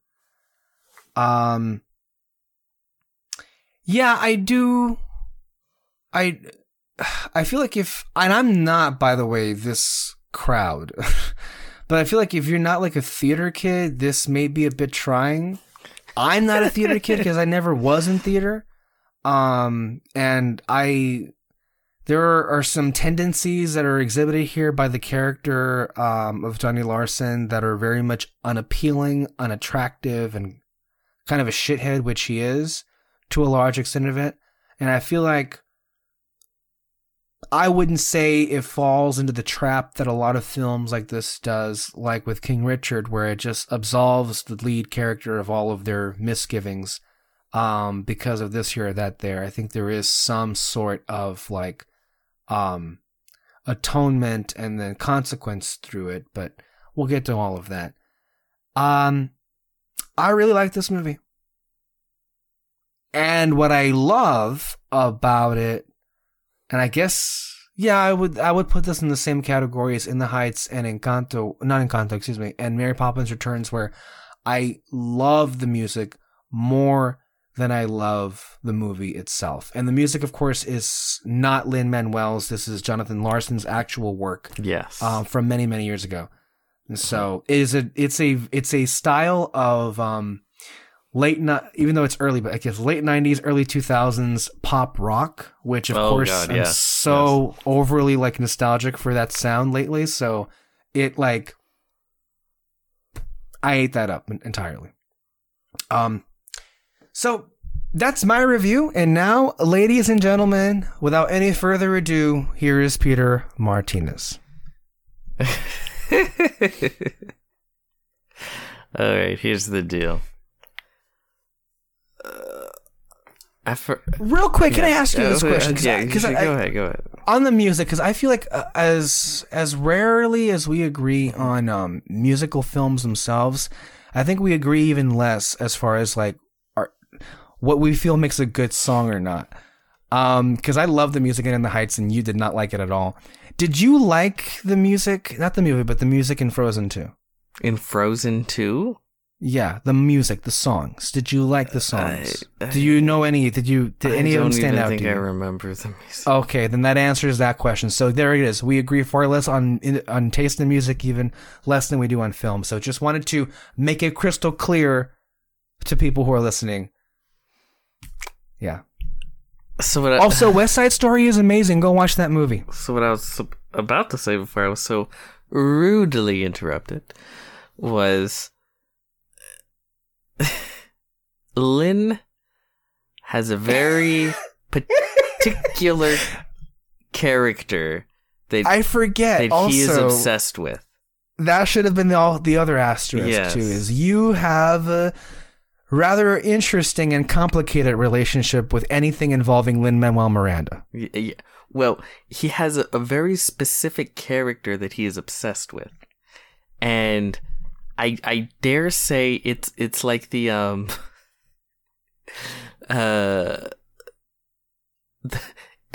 Mary Stew of of characters. Oh God. Yes, I'm throwing it out there only because I think it's funny. But it's like this go-getter that has a dream of being the best there is. And I already see it. Yeah. So Alexander Hamilton, Anthony Ramos's character Usnavi in the Heights, and then Jonathan Larson's character here, or Jonathan Larson in Tick Tick Boom. Off the bat, I already see it. It's the same fucking character.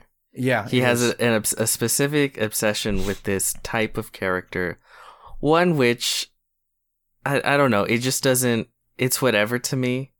Sure. This type, like, he's so fascinated by it, that type of character, but he also doesn't do anything interesting with that type of character.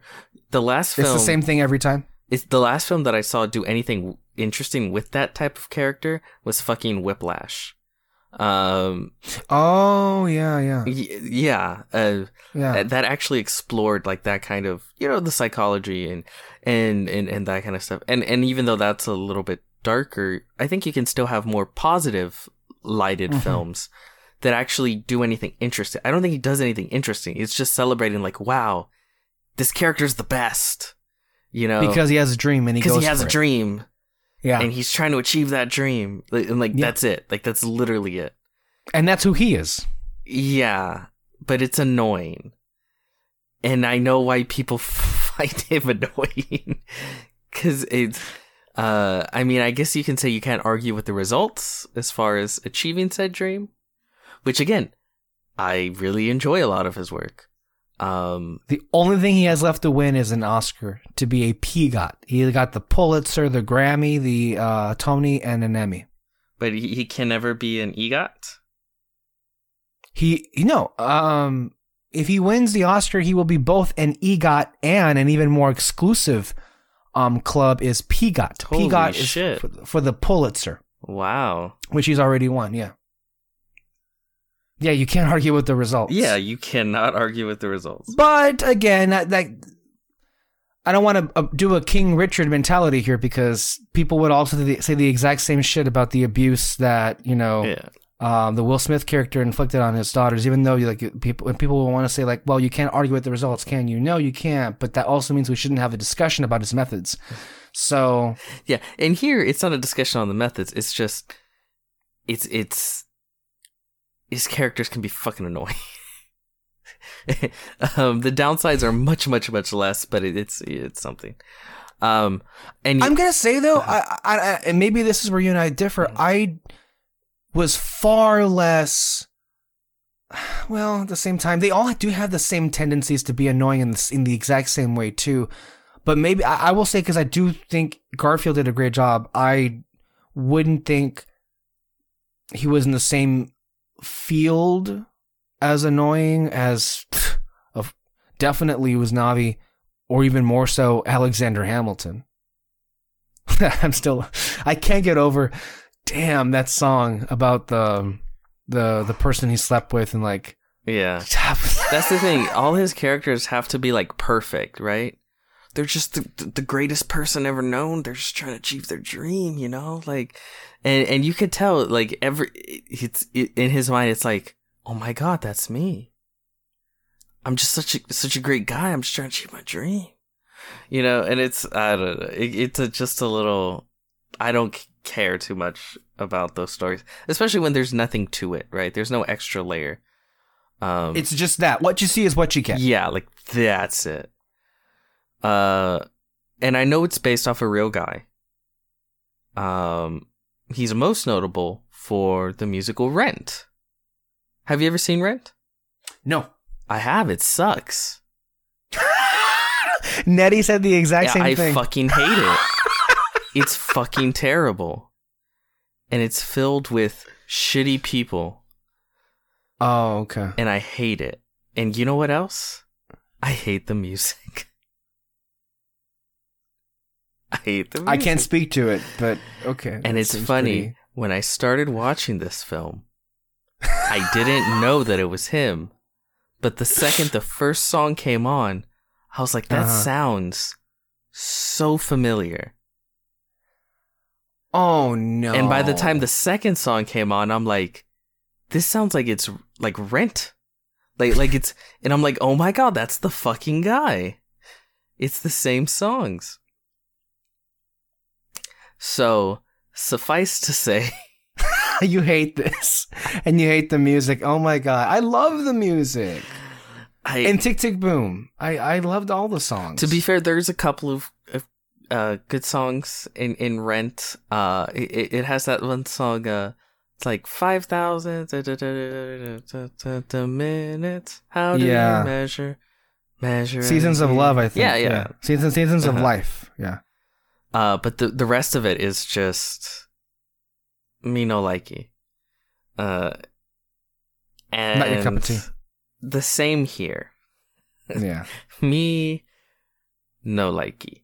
And you know, you have the great performance by Andrew Garfield. Andrew Garfield, right? But really the majority of the story is, I'm just this great guy and I'm just trying to achieve my dream, and oh my gosh, you know, I'm so close yet so far, and like that's it. That's all it is. That's it. Mm-hmm. And then it's the music. Yes. Which I'm not crazy about. So, I mean, it's actually, and that's look, to be fair, there's nothing worse. You're watching a musical and none of the songs are doing it for you. Yeah, that's sure, that is the worst. But the directing isn't bad. I actually thought, especially for his first directorial debut, pretty good, right? As far as directing goes, and of course the performance is pretty darn good as well, right? Mm-hmm. So for me, it's like all that stuff is good, but the movie itself just doesn't appeal to me, right? And then remember how I told you how like I had an epiphany about how music theater nerds are like the ultimate fucking nerds? Yeah. Oh my God. Yeah. Oh my God. This movie. I mean, I'm not sure how much I don't know, value that epiphany has, because I think it's pretty evident. That's at least how what I've found over the years to be the case. I didn't film nerds, I didn't band nerds, but it's the theater nerds that are pretty, well, you know. Because they're all about that life. And the cliches seem to be pretty accurate from what I've seen. It's fucking more than accurate. Yeah. So it's not that it's a bad film. Mm-hmm. I would never say it's a bad film. It's very much a not for me film, though. Right. A lot of it I found annoying. Yeah, the movie to me is mostly just annoying. So that's perfectly fair. There have been films that way that I've seen that were, if it's not for you, if it doesn't connect, then that's all the explanation you need. Am I to understand the only musical you liked in 2021 was Encanto? I enjoyed West Side Story. Okay. I like the music. I like beautiful film. Like I said, it's just once you get towards the third act, characters make decisions you completely that piss me off, right? Because again, like we said, fucking Shakespeare. Yeah. But I mean, there's so much of West Side Story. I love them. Like I said, I told you, the Coming to America sequence, so good, right? Like, amazing. Well, it's not Coming to America, but it's that's a movie. Yeah, the America sequence. America. It's just America. Yeah, no, really good.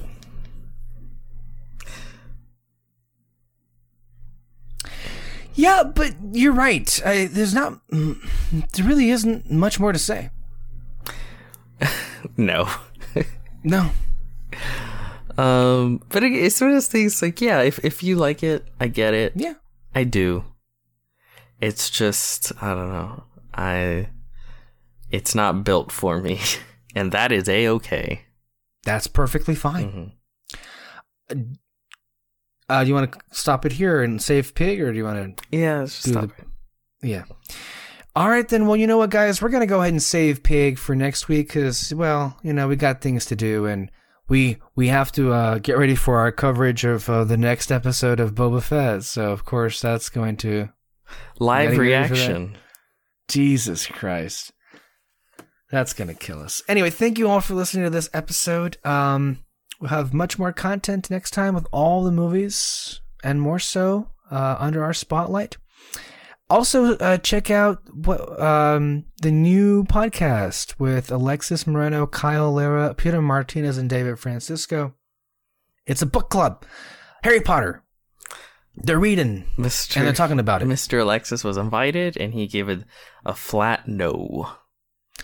I was so graciously invited to participate in the program, but I ever so politely declined because, quite frankly, I have no interest in Harry Potter and even less interest in reading. What I am interested in is watching movies and TV, but I've never cared about Harry Potter, quite frankly. I enjoy the movies, and that's it. I loved the Wizarding World experience in Universal, and the Dark Ride was one of the best theme park attractions ever created. So from that perspective, I enjoyed it. But Harry Potter is just, it's a passion all of them have a lot of commonality with, and a lot of history, especially with. I do not share that history. So, nor do I care to partake in it. So I go ahead. I've gone ahead and just removed myself from that discussion. But yeah, go ahead and check that out when you can. And at some point, Fantasy Fair is going to have their Encanto review. We're just waiting for it. It's hilarious because I just picked up the Blu-ray today, and Fantasy Fair has still not had a review on Encanto. It's hit theaters. It's had its debut on Disney Plus. It's on Blu-ray now. Defiant. I already know one day he's gonna try and bring it back, and in that day I'm gonna say no. You cannot bring it back. Alexis Moreno will say no. We cannot bring it back until we have the review. He's already shown in the past that pressure works. Yes. Like he folded on Internals. He did. Folded like a wet blanket. So yeah, check all of that out and all of our other sounds here on Apple Music, Spotify, wherever you listen to us. We'll see you next time, everybody. Bye-bye.